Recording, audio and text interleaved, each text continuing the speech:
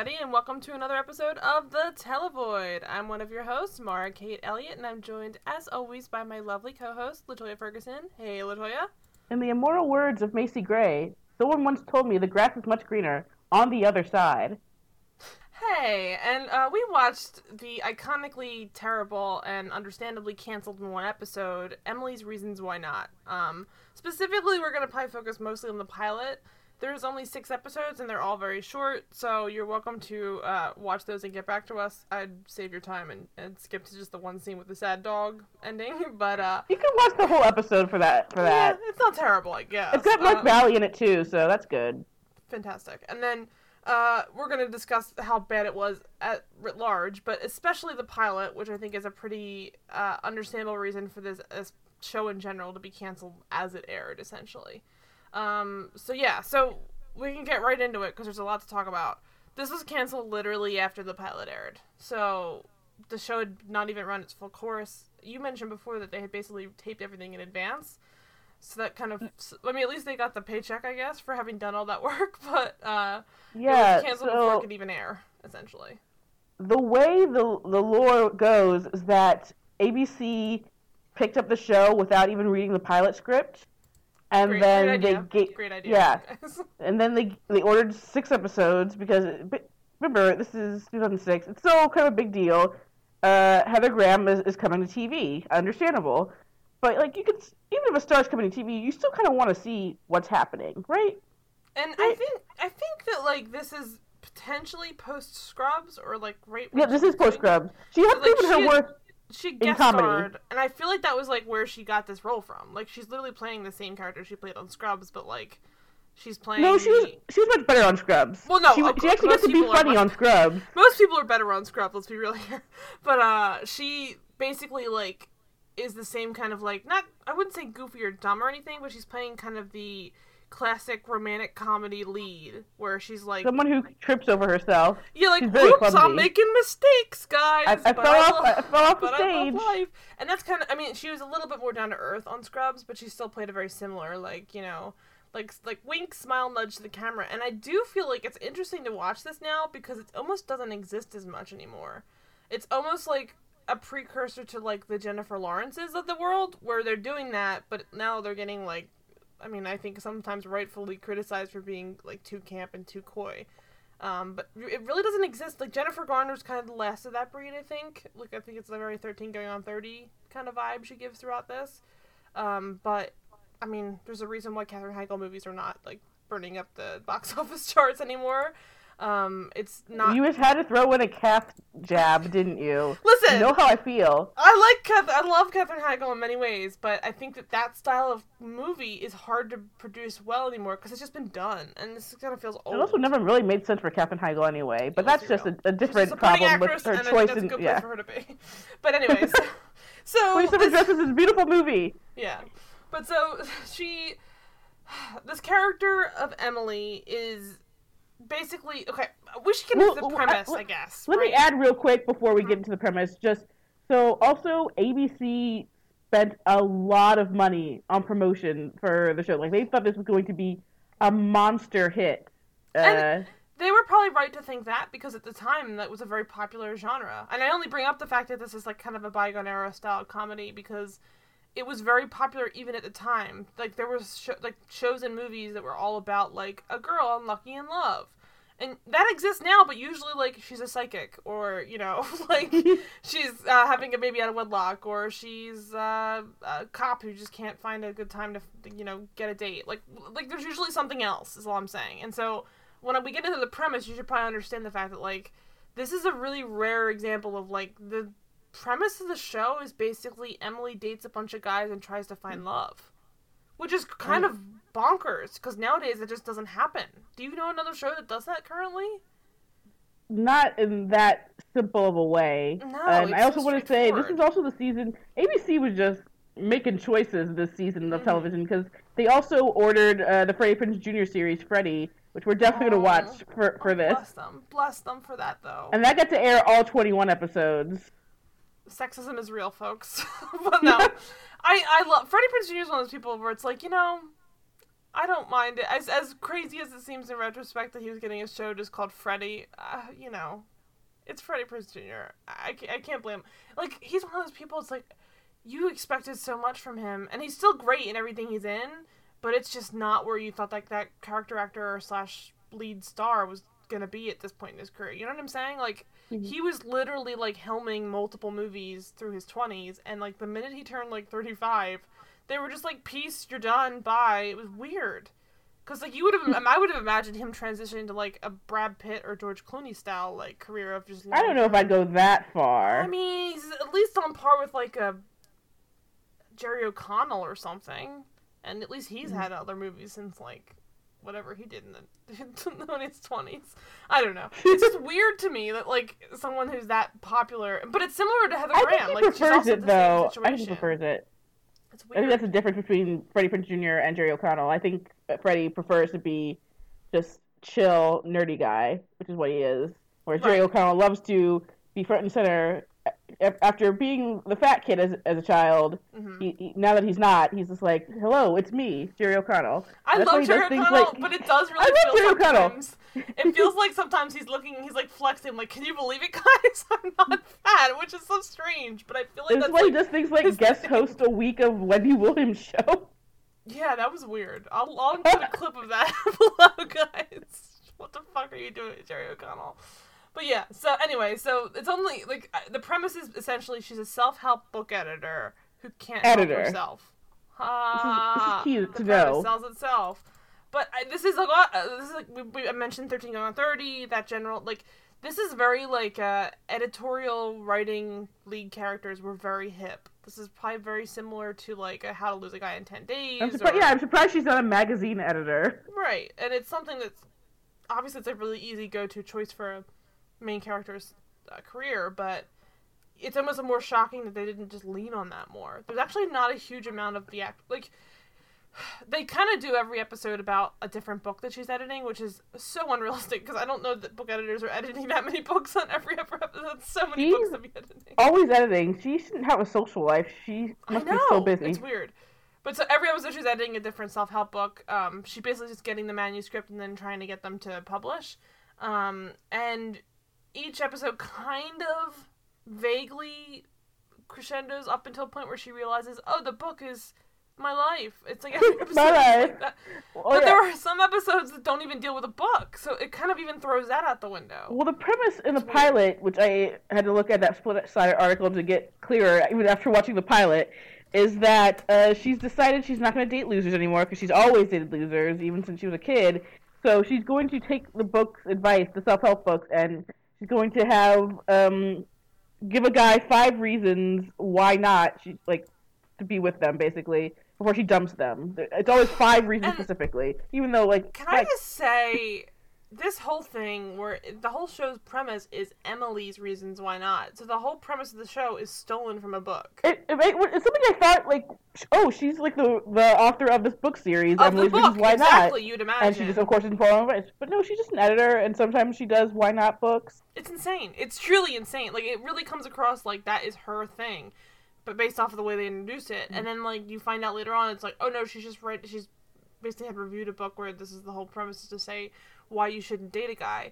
And it carries over from episode to episode. She does these reasons why not. And the reasons are awful. They're not even, like, if it's kind of, it's so frustrating. What was that? But, like, I only say it, like, if that's going to be the main point of the show, it should be the same 10, 20, 30 reasons that you're pulling from.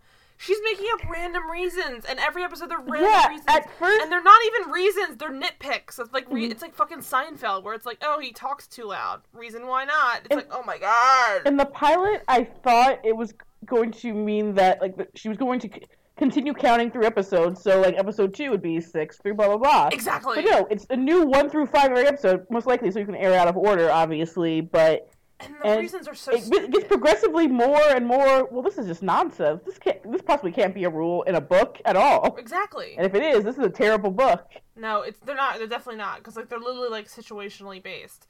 And then even then, okay, fine. If they're not reasons from a book, they're reasons from a self-help book that you have to fill in those lines. I'm sure there's a book where it's write your 5 reasons why you wouldn't date someone.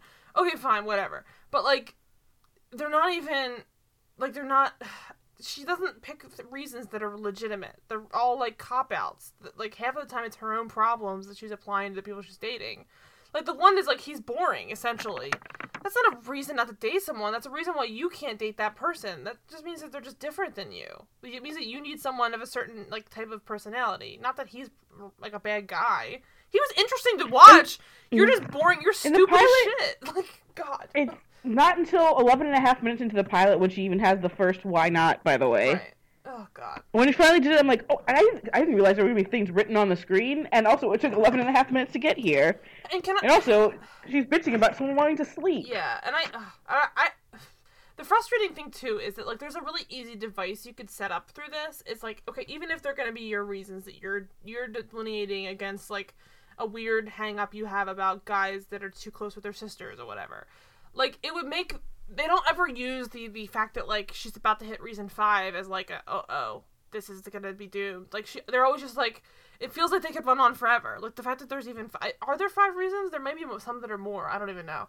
But all I mean is, I think like... they're all 5 reasons, yeah. Even though you don't really need that many with these guys she's with. But to me, though, it just means that, like, she's just listing off random reasons. Like, give us a deadline of, like, if you find 5 reasons to date a guy...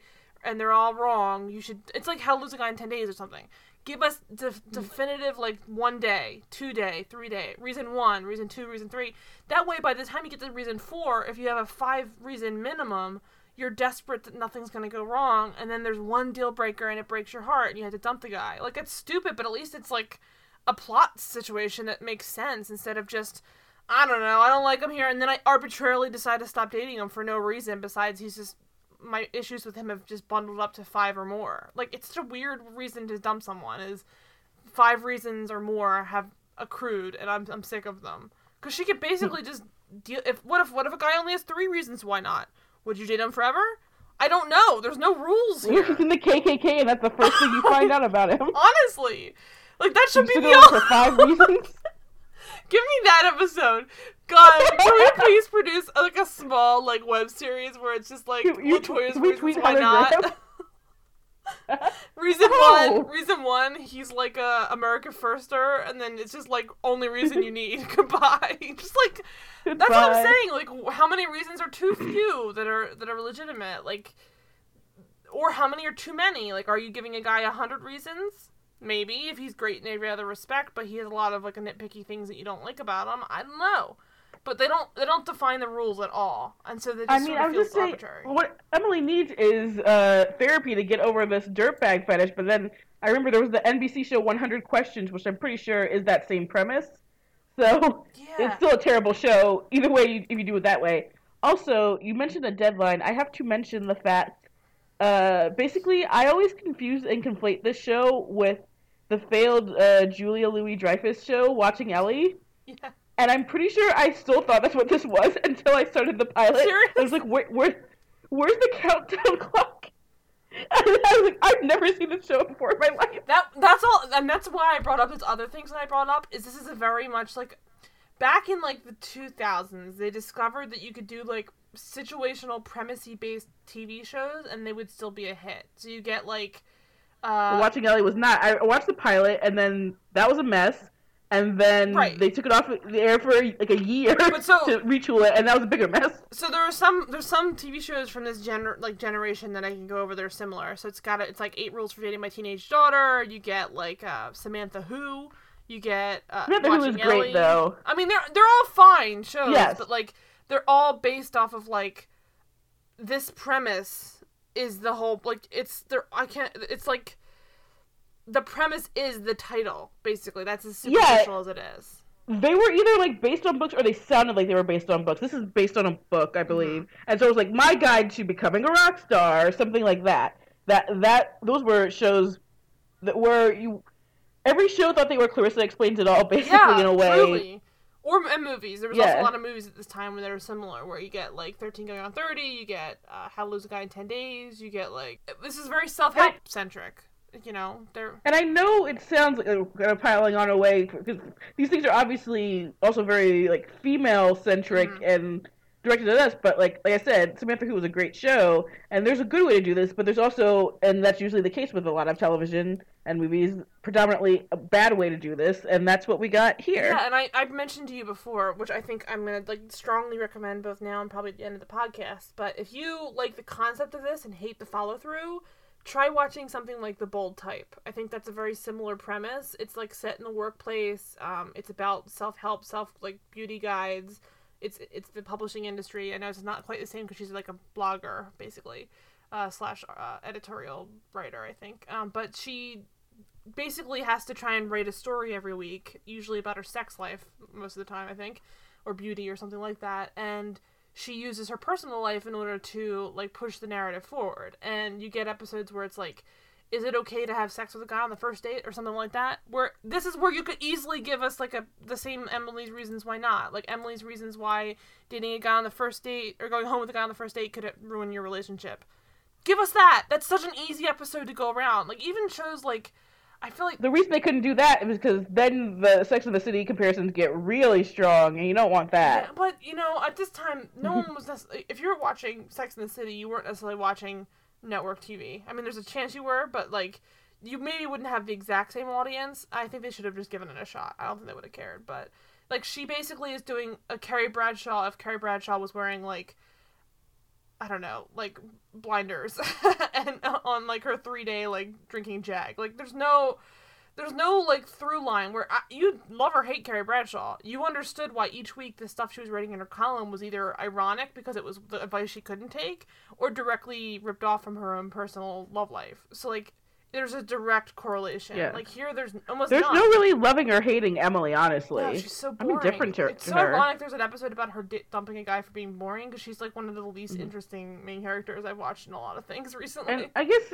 we should talk about Heather Graham now. I generally enjoy Heather Graham. I think that I understand why they would pick the show up because she was the star. I think it was either terrible casting though, or they should have played to her strengths, which is another reason why ABC should have watched the pilot before they bought the series, because the majority of the pilot I was telling you is just her speaking in voiceover and basically Heather Graham having to act out like how she's feeling internally, and it's not working as well as they would want it to. And we could also talk about the pedigree of the show, which would explain voiceover done right, basically, from the same creator of the show, but just not here. And that's, well, I also mentioned to you before, not to get back into like the stuff that's similar to this, but like something like a What Women Want, where it reminds me specifically of the scene in What Women Want where fucking Mel Gibson takes Marissa Tomei back to her apartment and she's like having this like basically like a breakdown mentally, but she's acting completely not normal, but like she's acting regular-ish, but he's hearing her basically like running mental like, what am I doing, that kind of stuff. That's what this whole show is basically. It's like that mental, like she would do something and then like have like a 4 or 5 minute conversation with herself and her character would just be like smiling and walking around. It was so weird, and it's just not what you like find compelling, especially because like find she's a not better balance. interesting. Yeah, in the later episodes, but like in the pilot, she has maybe 3 lines of actual dialogue. It's wild. It's insane. Oh my god. Which again, that's the kind of thing a network would have given actually a good note on to fix, because I'd compare it to a recent show that was also an ABC show that tanked, Manhattan Love Story, which was not a good show, but at least they balanced out the inner voiceover with actual dialogue. That did not happen here. And it's almost just like when you only hear the mental, like one of my biggest flaws with this is that she has all these like pieces of advice or things that she's frustrated with the guys, but she never says it out loud. She's just mentally saying, oh, I can't stand that he's not talking about this, and even though, like, we just had this happen. Like, he ran into his ex-girlfriend, and he never brought it up to me. I'm like, well, ask him, why didn't you bring this up? Like, communicate, but she's talking in her head. She's never talking or interacting with the people around her. So it's like, all these problems she has with these guys are, like, if you just, like, opened up and said, like, 3 words to them, you could deal with it. Like, all she has to say to the one guy is, hey, I don't find medical dirty talk that arousing. Problem solved. I've never met anyone who's like, yeah, I'm gonna stop dating a doctor because I can't deal with the fact that he like talks dirty awkwardly.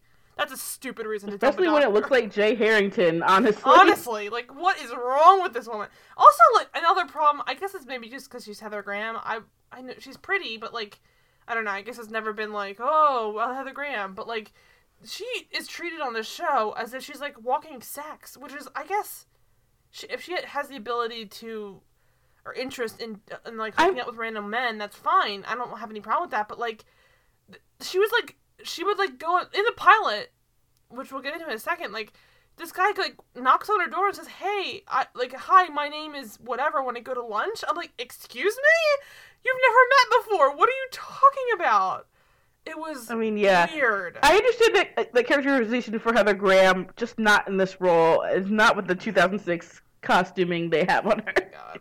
When she's looking like a Violet, I feel like bad. Violet Beauregard, I'm like, no thank you. I feel like this show definitely like fucked up her career, unfortunately, because I think they went too full steam into this, and then she kind of went back to doing just like bit parts in movies. I feel like she was on the. I don't know. If she had a better show, she's better that way, honestly. I agree. Like, I agree. Big Star Heather Graham, I don't think ever worked, but like little niche thing. She was really good on the past couple seasons of Anti Tribeca. She was really funny there. She's currently on this new British show Bliss, which is pretty good. She's good there too, as like this anxious woman who's like trying to break free from her terrible husband. Which it's a dark comedy about a man who's married to two women, and she's one of the women basically, and they don't know it. So it's good. She's good in things. Should she be the star of a sitcom? If it's a good sitcom, maybe. So let's get. So we now have the premise pretty much over. We did go into a lot, but honestly, I don't have a ton of notes for even the pilot because there's not a ton that even happens. It's like we were talking before. There's never a B plot. I took a ton of notes because I'm like, this is insane. This show is all A plot. Wild. Especially in the pilot. It's not. It doesn't happen anymore. That's not how TV works. That's not how TV ever worked. I don't think. And also like, not only is there only an A plot, it's not even like there's like it's like a true crime show or like a criminal drama or like a sci-fi thing where it's such a heavy A plot they never bother with a B plot. There's literally like no other plot besides her trying to date a guy. Like, if any show could handle a B plot, it would be something like this where there's literally nothing else going on. Like, if there's heavy lifting to be done with like actual storytelling. And again, I'm not trying to demean rom-coms or any of that. Like, give me a good solid rom-com, like say like similar in vibe to this, I would say something like a Drop Dead Diva. That's a show where it's pretty lighthearted, but like it still manages a B plot because you need to have something going on. Because that's how TV works. Yeah, exactly. Like, it has to move the plot along because you're going to spend so much time on one premise that the rest of the episode just feels like, when it's over, I'm like, wait, it's done? What just happened? Like, I feel like nothing happened this whole episode, and it didn't. Well, we know she has two ethnic best friends because they get a scene to be her two ethnic best friends. Oh, Jesus Christ. So we get right into it, and we are introduced to Emily in the pilot. So she immediately starts off, like, she introduces the concept of, like, being herself. So that's me, Emily Sanders. Literally the first thing she says, I'm like, nope. And am I wrong in remembering this, or is she, like, that's why maybe we're wrong on the whole, like, where she gets the reasons why not. Because I thought that she's, in the flashback, she has a reason why not, is the smoking, right? I think, but no, because she didn't write it. I think she's just going back and making it a thing. And applying that to, like, but this is what I'm saying. This is what I'm talking about. Also, that's how... No, I'm sorry. But also, she understands not to start smoking in school. And also, I guess that was Riley who suggested the cigarettes. I'm just now realizing. But yeah, she realizes to say no smoking, but she doesn't realize to say no to dirtbag guys. And also, like, that's how arbitrary the reasons why not, in quotations, are. Because you can literally, like... Oh, I've been introduced to this new concept. It's something I've been doing my whole life, and now I just have a word for it. It's like, that's way too vague. If you've been doing something your whole life and you didn't have a word for it, that means you probably didn't need a word for it, is all I'm saying. Like, Jesus.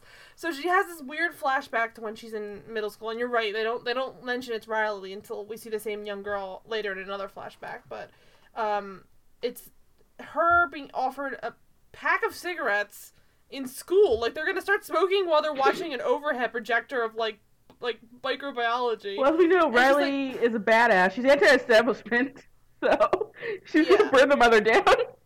Yeah, and so she's like, oh no, I don't want to smoke because my grandma smokes. Cut to, like, the old lady from Double Meat Palace, just, like, hacking up a lung. And it's, like, such an awful, like, introduction to a TV show. Is like, the first or second shot is, like, an older lady, like honestly in the late stages of lung cancer. Like, it's fucked up. Like, this lady has emphysema out the ass, and it's like, I don't need to see her sitting there going like it's sad. But hey, there's one good thing about it. The Go-Go's Our Lips Are Sealed is playing during this, and that's good. Yes. This show has some good music, and that's pretty good.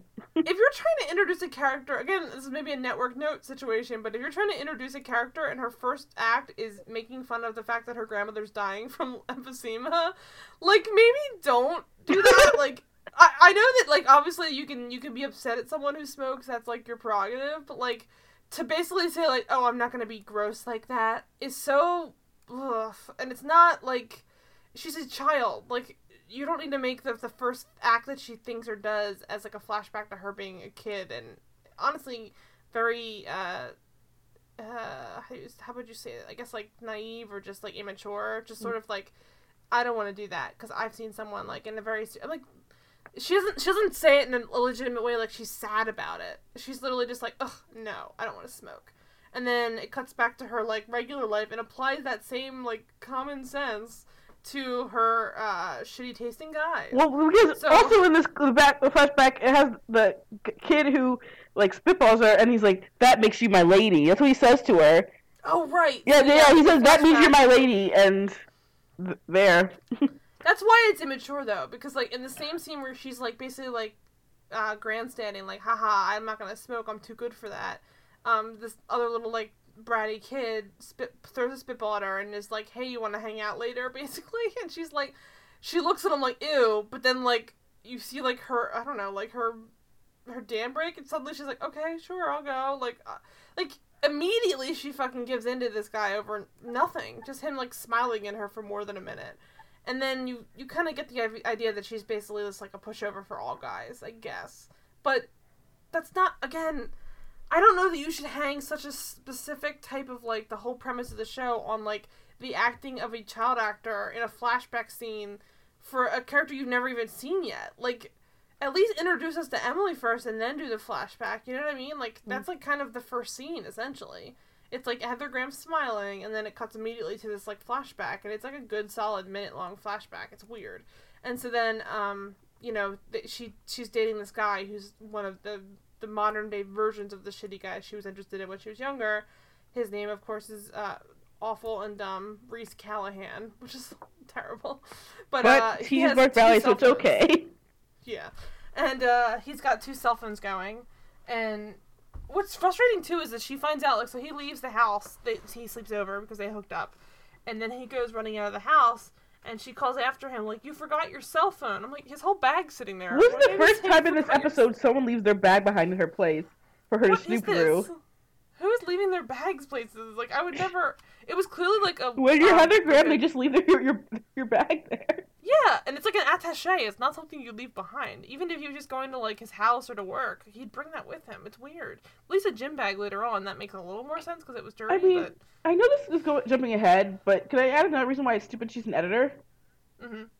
Because what happens to her with Mark Valley is basically the book he wrote about being a dirtbag to women, and she didn't expect it to happen.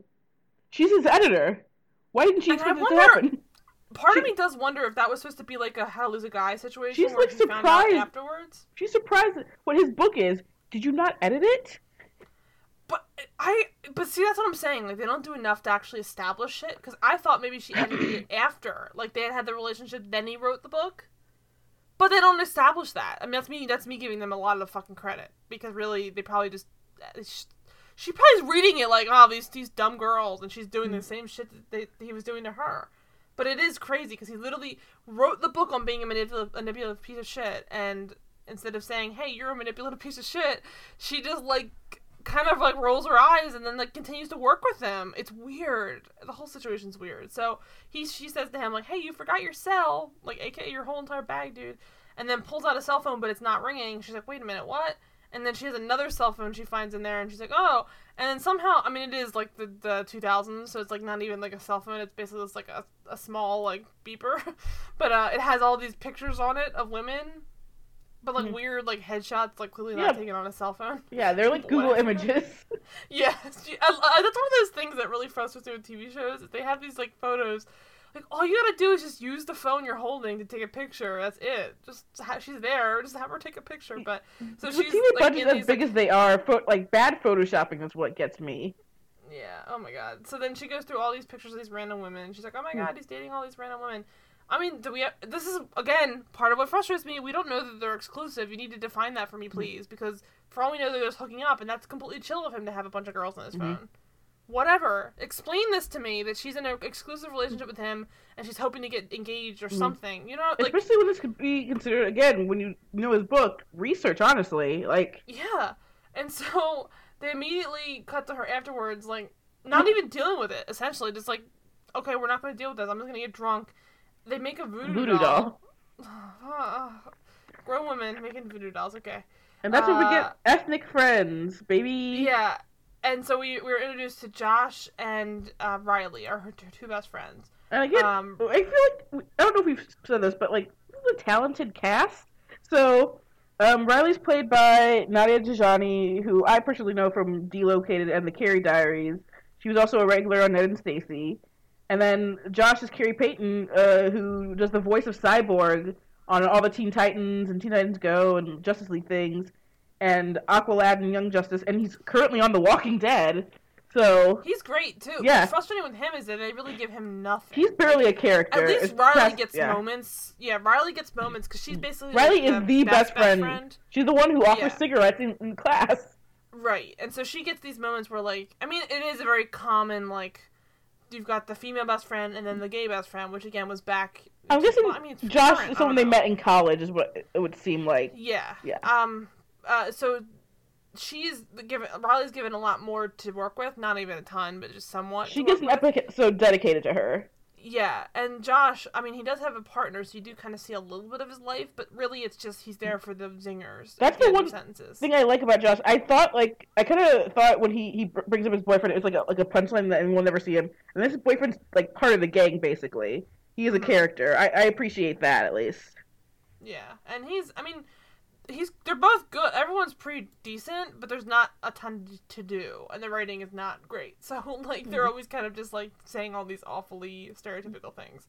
But, so they're talking about how it's frustrating to, like, find someone who, this Riley's saying pool of guys is terrible. Blah, monogamy's overrated, and because we know nothing about the character yet, like I said, she's anti-establishment, but we don't learn that till later. Like, it just seems like, oh, she's just the girlfriend is like, oh no, you just want to sleep with everyone, you're the Samantha or something. It's like, no, she's basically like the hippie of the crew, or like she's either like a hippie or a punk rocker, depending on what the episode is, basically. And she's so good though. She like, is. That actress is able to do so much with almost nothing on the written script. Like, she does a lot of her acting in like little moments between scenes. Like, yeah, it's wild that they have. She makes great facial expressions in reaction to like all this nonsense. And I think we did discuss earlier, which we'll get to when we talk to the other episodes. But she has probably the only decent scene of the entire show. It's carried by her. She made me cry, guys. Yeah, me too. Cry. So that says a lot, because this show is not good, and even that episode was not good until the last minute that it made me like absolutely suddenly break down. But it's fully. It had Mark Valley doing actors. Karaoke. It's a great episode of television. Yeah. And so she decides to try and, like, I only meet a nice guy from now on. She's going to go against her normal guys by using her reasons why not. Even though this is something she's essentially been using her whole life, she's going to suddenly start applying it to her love life. And she decides to only date nice guys from this point forward. And, of course, the next day at work, this is where I was talking before. So this is one of those scenes where I'm like, this is insane. Who the fuck? It's insane. Who the fuck wrote this? How did it get to the point where they were shooting it? And no one said this is 100% unrealistic. Heather Graham, again, like, she played, like, the hot girl, the sex pot before, and I think she's very attractive, but I feel like with this character, it makes no sense for people just falling over. Who could they have cast where it would have made sense, do you think? Yeah, if you go back to something like we mentioned Scrubs, where she's definitely treated as, like, the hot girl in many respects. She's also very quirky. She's Elliot's best friend, and they're just, like, hot nerds together, basically. But look at the difference between her character being introduced on the show and someone like Heather Locklear being introduced on the show. That's the level we're talking. They're treating her like a Heather Locklear. And again, I'm not trying to pit women against women. I don't care. Obviously, she's probably the fucking end-all be-all for a lot of guys and girls. But to me, they're treating her as if she is straight up just like fucking Yvonne Strahovski or something. Like, what the fuck am I seeing walk into my That is not how the room? character is portrayed. Right. It's like, you bring up Yvonne Strahovski, if she was presented the way Emily is here, it wouldn't make sense either, honestly. Exactly. Because that is how people who are not your main love interest, main characters that are supposed to be, like, blindingly attractive are introduced on a TV show. And same goes for guys. Like, it wouldn't have made sense to introduce someone who I find attractive, even though they're, like, you know, somewhat, like, say, like, you introduce, like, speaking of Chuck, you introduce Zachary Levi, by every account, by most people I know, even though he's quirky on the show, a very attractive guy with the right lighting and introduction. But you introduce someone like, Ryan McPartlin, suddenly it's like, okay, there's a different level of attractiveness. Then there's people walking over Zachary Levi. Yeah, like, you literally, like, your eyes kind of glow a little bit when you're watching them. Now, you may not find that attractive, or, like, even, like, a Matthew Bomer. Like, you're gonna get a different vibe from that character, because when you're being introduced to them, it's almost like, it's like an editing technique, which is ironic on a show about an editor, even though it's a book editor. They didn't actually do anything to actually make it more sensible that she's being treated as if she's someone, like, walked out of a magazine, attractive. Mm-hmm. And they never comment on it, either. Like, they never have the best friends mention the fact that, like, she okay, so we're dancing around the actual point. So she's at work. She's never met this person. I don't think she even was either told. No, he's, like, new to the office. Himself. Yeah. I'm Stan from marketing. It's Victor Webster, who people probably know as Coop from Charmed, and don't hold that against him, though. I'm sorry, the C should have stood for Cole, and Phoebe and Cole should have ended up together. Sorry, Coop. Or he was on Melrose Place 2.0 with Heather Locklear, actually. He worked for her. But yeah, and they do a lot to nerd him up, kind of, here, with the glasses and the 2006 hair. But later in the episode, when they're in the photo booth, and he's, like, smiling, like, there it is. You can't hide the hotness that much. Yeah, it's a weird decision on their part. They do this often with the guys where they're just trying to make it like, isn't it funny that he's attracted to her? It's like, not really. It's Victor fucking Webster. Like, I'm not gonna be shocked that, like, they're both attractive people. Yeah, they'd want to hook up. I buy it. I don't even doubt the fact that, like, him hitting on her that quickly is even that unrealistic. It's just that literally the way it happens. So here's what happens. We keep going around it, but it's so funny. So she's at work. She's standing there at her desk. He literally knocks on the door and says, "Hi, I'm Stan from marketing." He says, "Oh, hi, Stan." And she looks at him like, "Oh, hello." And he's like, he smiles at her and says, "Do you want to get lunch sometime?" It was wild. I was like, what are you talking about? It would have made more sense if he even just, like, walked across the room at the lunchroom or something. Like, can we sit together or go on see it? Like, it was weird. Like, he literally introduces himself to her and then immediately asks her out. Like, and the same time, it's like, it's now. Do you want to get lunch? Yeah, it's like, he's like, "Hi, I'm Stan. Would you like to go to lunch?" It's like, honestly, he didn't know she was going to be attractive. It still felt like he was about to ask her anyway. It's weird. And so they go out to lunch. Well, wait. Fucking go. Her response, by the way, is, and makes no sense because no one here is British, by the way. And she's like, "Sure, I'll just grab my bag." God, that's so dumb. I didn't even realize that was the joke. Yeah. That's how stupid and obtuse it was. It made no sense as a joke because I thought she just, like, misspoke. But you're right. Of course she's saying shag, like, ha ha ha. Oops, I almost said shag. But they go to lunch, and then, like, later on she starts, it basically is told in flashbacks. Yes. She, like, goes to lunch. Because my next note is actually, oh my god, the outfits, and then the purple and the scarf, which you have to take a screen cap of this outfit that she wears. It's iconic. She's telling her friends about this. Classic 2006. It's a skinny, like, long purple scarf, like fucking Doctor Who style. She got all of her accessories from Claire's. You know she did. She got all of her accessories from Claire's. Yes, it really is. Like, it's like basically, if you took a snapshot of it and threw it on, like, a Claire's, like, poster, you'd be like, oh yeah, this is just promo for Claire's. I'm surprised Amy Heckerling didn't work on this show, and it kind of just feels like they're ripping off her entire aesthetic for things. They really are, and not necessarily. And poorly. And so specifically, it's not even like they're necessarily ripping off, like, Cher or Dion. They're ripping off, what's her name? The third. Amber! It's specifically Amber. And you can tell, like, that's how specific, guys. I'm not even joking. It's strictly, like, an Amber-only, like, fashion situation for everything that Emily wears. And it's like, I don't hate it. It's just, like, a really weird choice. I do hate it. I'm like, how is this happening? Listen, we all made mistakes back then. Like, they were making some serious mistakes in Echo Park back then. Oh my god. But so she reminisces about their lunch together by, like, going over it with her friends, and, like, the shit she talks about is basically, like, capital B, capital A, being an adult, because he, like, pulls out her chair for her. It's like, oh my god, he's doing the basic fucking minimum. That's how pathetic her life is. Exactly. And she's like, and then, like, the reasons why not is, like, she's basically, like, saying, like, all the reasons why she wouldn't want to date him is just, like, anything beyond that is just, like, things that she's having an issue with because she's just insecure or weird.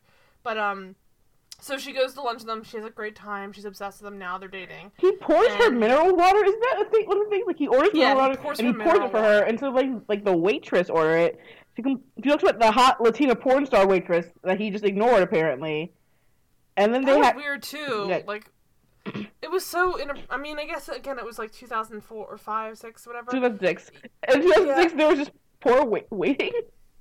No, not that. The whole, like, he didn't even pay attention. And when you said, like, the hot Latina porn star I'm just quoting it. You're quoting it. That's the TV show. Like, it was not, to me, as soon as I heard that, I was like, Jesus. I was like, and it's not to say that there's not stuff that I watched that's even more, like, obscene or like, over the top, but, like, the way she says it with such disdain is, like, what?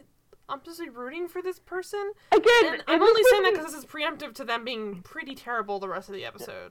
And also, this person who was, like, again, every man in the world wants her. Okay, I'm glad it, like, ended before there could be, like, a lesbian who wanted her, honestly. Honestly. So why does she feel so intimidated by this woman? And apparently you're the hottest woman around.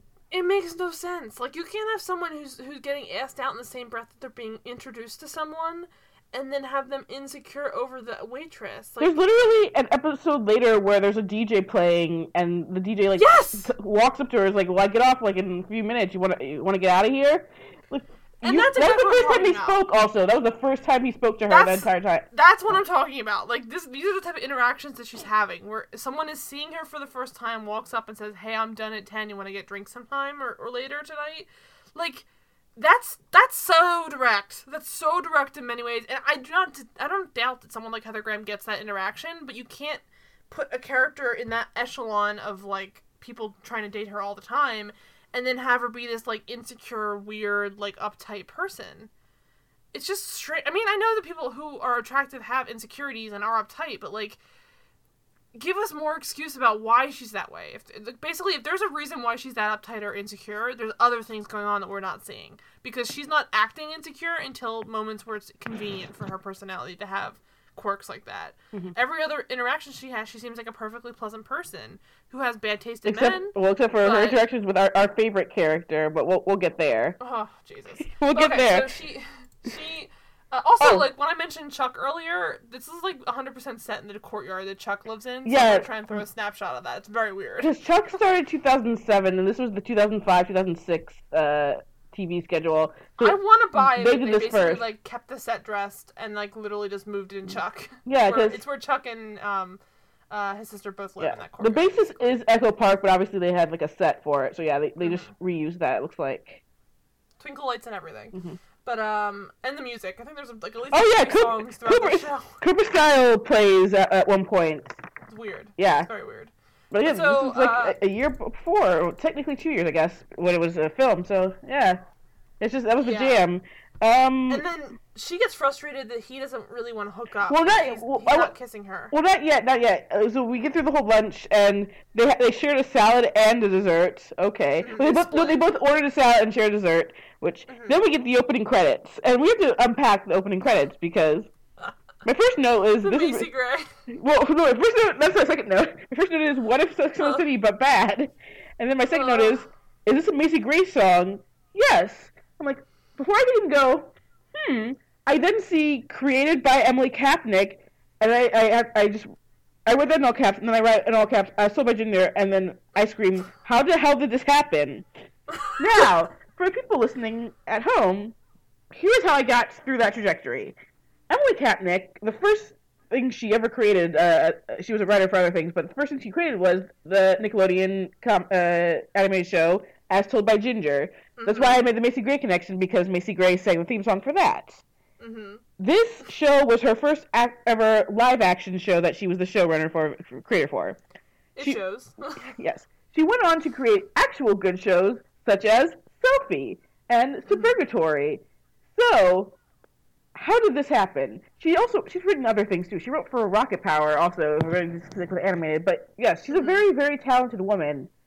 And I drove myself mad looking for any interview she could have possibly conducted about this show, and apparently nothing. She never talked about this, and I need to know how this happened. No, and the scene we were talking about earlier that like made us both cry out of nowhere is like a good example of how, I don't know that she wrote that episode or even was involved in it necessarily, but like it's a very good. Yeah, she wrote that episode. She definitely, she wrote that episode. That explains it. But it's like if you pulled that scene and plopped that in the twin episode, which makes the most sense. Yeah, it's basically a scene from one of those shows through into this show. So I don't know how much of the, like, I know Network wasn't necessarily involved, but like I wonder how much of the producers or other people involved in the show were like being said like, this has to be specific to the type of premise of a girl who's doing self-help books or something, because it's a weird departure from the other stuff that she does. I mean, it's similar in the sense that they're both in publishing, I think, or whatever. There are moments where you can tell, like, this is obviously her early things. She went on to, like, the twin episode is also the episode she wrote, and I'm like, that's got the weirdness of the kind of show she would do later on. And then that is a weird episode. Yeah, exactly, right? But yeah, that's her kind of weird. And then I feel like nauseous watching that whole. But yeah, also I kept waiting for them to like hook up or something terrible. You know, I don't want this. What would happen if this was like Suburgatory or Sophie, or it would have just been like or a Friends episode? They would have been recurring characters who you question every once in a while. Like, are you hooking up? But yeah, then the other one, the best friend episode, the one that made us cry. Like that's her emotional part. So like the things that she'd be known for are here in the show, but they're not in this pilot. Unless I just missed out on a bunch of homophobia in Rocket Power. I don't know. I don't remember it, but it's here. It's here and it's proud. So, but we should also say the show was also produced. Well, it was the pilot and other episodes were directed by Michael Patrick Jan of The State, and he also directed the classic film Drop Dead Gorgeous. So he was a producer on the show. Robin Schiff, who wrote Romeo and Michelle and some episodes of Our Beloved Grosse Pointe. And I mentioned Gavin Polone before, who also was involved in Drop Dead Gorgeous, as well as Gilmore Girls and similar female-centric TV shows, I think I would say. Yeah, Ali Adler, you guys most likely know her for producing Supergirl. She worked on Glee, No Ordinary Family, obviously, which we've talked about before. I think we probably talked about her then. Chuck, of course, and Life as We Know It, also a beloved show of the Televoid. Mm-hmm. So they've made good decisions before, but this is like even before this, the only reason why not the show. Even before this, they made good decisions, and yet now to be introduced to the best character on this goddamn show. Oh my god. So they introduce us to her. I guess you're supposed to be like a protege, but she's not even treated like a protege. Her former assistant turned rival now after her backstabbing former assistant is what she calls her. Oh, heavy quotation marks around backstabbing. Excuse me. Sorry, you suck, Emily. Glitter Cho, the god. Okay, so Glitter Cho is introduced, and let me just say that the minute she's introduced, I immediately like relaxed in a certain way because I was like, oh, thank God, someone's gonna call this idiot on her bullshit, because she has been behaving like a maniac since the first start of the episode, and no one said shit to her because they're all like her friends. Even though like Riley and like Josh later on in the other episodes kind of give her some shit occasionally, she's pretty much treated like this goofy girl who's just trying to find love. And she's been fired like 20 times in the series already. I love her. She's the classic push pin in a balloon that you need in a rom-com. She is like every person who's basically like saddles up like with a fucking like the dark horse and this storm clouds behind her. Like, I'm gonna ruin that lady's day, but I'm glad. I'm glad because she's great. Is played by the very delightful Smith Cho, who, if you watch Jane by Design, which you should have because I love Jane by Design, she played guidance counselor Rita Shaw, another iconic character. She's everything. Yeah, she's great, and honestly, like, to me, you needed someone like this on a show like this, at least. They should have done more with her, to be honest, but she is, like, she gives this show so much more, like, depth, like, immediately. Like, the whole show is so stupid. At least you have someone here doing, like, the fucking catty, like, traditional rom-com thing. Like, the show itself, even though it is set up like a comedy or romantic, it's not actually doing that well. So at least one part of it is similar to the traditional formula of, like, a rom-com. And Glitter Show is bringing it the whole time. So Glitter brings in Mark Valley's book, basically. What's the book called? Do you remember? Oh, no. About lies, it was lies men tell. Hook, lie, it's Hook, Lie, and Sinker. And then it's basically the lies we tell women and the lies the women tell themselves. It's so shitty. So yeah, he literally wrote the book on Emily. Sorry, we should say that's the guy it's written by Reese Callahan. The guy that she was dating before wrote a book called Hook, Lie, and Sinker, the lies we tell women and the lies women tell themselves. And then she basically comes in, drops down a copy of the book and says, must suck to be basically the plot point of your ex-boyfriend. Yeah, Glitter says, yep. She says, yep, he wrote the book on manipulating women and you published it. Honestly, like, where's the lie? Where's the lie? She's reading her for filth and it's great, because it's true. And that if any of her friends were decent friends, they would have been saying, why are you dating someone who's writing self-help books about treating women like shit? And you should know he's doing this, because you're his editor. But, like, he's old enough. I don't think this is his first book, you know? So he's been writing. And again, I go back to something with the bold type. Like, there are shows where you have, or even like How to Lose a Guy in 10 Days.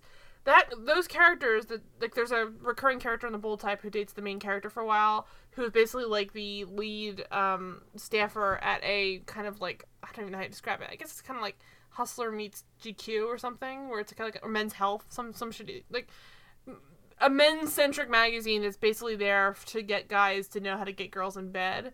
But he has, like, actually a decent human being. Like, you find out, like, his articles have shitty, like, clickbait headlines that are, like, like, if she's shitty in bed, should she be shitty, like, in the rest of your life? Like, stupid stuff like that, you know. But so, like, you have someone who's outright, like, maybe this guy is a dirtbag, that he's just dating her, manipulating her, and writing a book about it. But, like, an interesting show would actually, like, delve into that and talk about, like, why he did what he did, explain that maybe he didn't come from a bad place, he was just writing, he was doing his job, and they could try and work past it. Like, and that's kind of like How to Lose a Guy in 10 Days. Like, yes, he's writing about trying to fucking, like, hook up with a girl. I don't think he's writing, he just made a bet, but regardless, like, he's just trying to hook up with a girl and keep her for a week. But her, I guess you could say that the villain of that would be Andy, where she writes a column about losing a guy.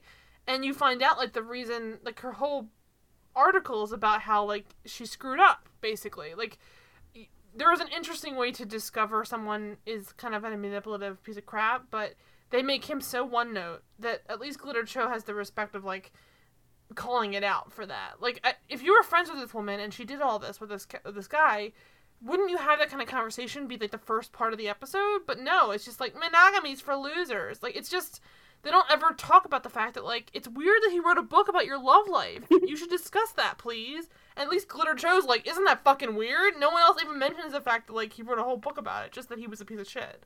I mean, maybe they had that conversation, but we don't see it, at least. Glitter Show literally, like, later reached fulfilled for, like, being a professional and dating someone who works there. She's dating an author and dating someone who works there, like. And also, don't shit where you eat, Emily. Yeah, later on we're introduced to another, we'll get into that in a wrap-up when we talk about the rest of the season, but, like, a couple episodes, I guess. But she hires an assistant. And you get multiple flashbacks in this episode, among others, where you find out that, like, Glitter Cho was quote-unquote a backstabbing underling.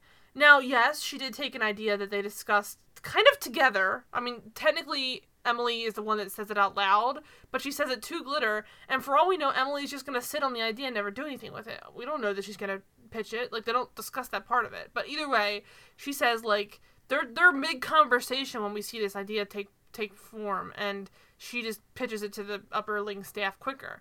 Now, yes, maybe some people will consider that a little conniving, but, you know, whatever. She fucking did it. And like, secondly, in Emily's mind, Glitter would never rise up the ranks and would be her assistant forever. Exactly, and that's what my second point is, like, sure, okay, she may have overstepped her bounds, but, like, a good boss would have been trying to get that assistant promoted since she worked there. We don't know how long she worked there, but I'm guessing it was probably long enough that, like, it wouldn't be crazy to promote someone from assistant to, like, the equivalent of Emily. So, like, you can't expect someone who's your assistant to want to stay your assistant forever. And the way she's introducing this later on assistant she hires is kind of like, congrats, you have a job now, period, you're done. Like, the concept of him trying to move up the ranks is, like, she doesn't understand. And, like, he introduces himself to Glitter, like, haha, I'm loyal, I'm gonna stay around. But even in saying that, he's saying, like, I'm thankful for the things she's offering me. I'm like, well, she doesn't want you to leave. She wants you to stay exactly where you are. Like, that's not a good boss. Like, bosses should be trying to help you do better. And not necessarily move up immediately, but, like, she might say, like, hey, you know, my plate's kind of full, you should pitch that to the staff. Like, that's a completely reasonable thing in another show where they would say, hey, thanks for helping me, like, get my brain around that. You should pitch it. We could work on it together. Like, there are a million ways they could have shown that. The only reason she's a villain is because they frame it like she pitches this thing about writing a how-to book on, like, post-honeymoon. And she says, let's just pitch it. Like, it's not, to me, it's not, like, a clear enough steal. Another reason it should have been a lot more. Another reason Glitter's not a villain, really, is because she's the only character in the show who's not homophobic, apparently. Honestly. And so we'll get right into that. So yeah, we will. After she meets with Glitter, and Glitter basically just, like, trashes her appropriately, she starts realizing all these things are adding up, because she talks to her about this guy that she's dating. And, like, for someone that's what I'm talking about. Like, she's so dumb in so many ways. So she's, like, talking to Glitter, and, like, Glitter says something really vague about the fact that, like, the kissing must be great, or something like that. And then she finds out, like, she lets Glitter figure out, based off of her, like, reaction, that she's never kissed her boyfriend yet.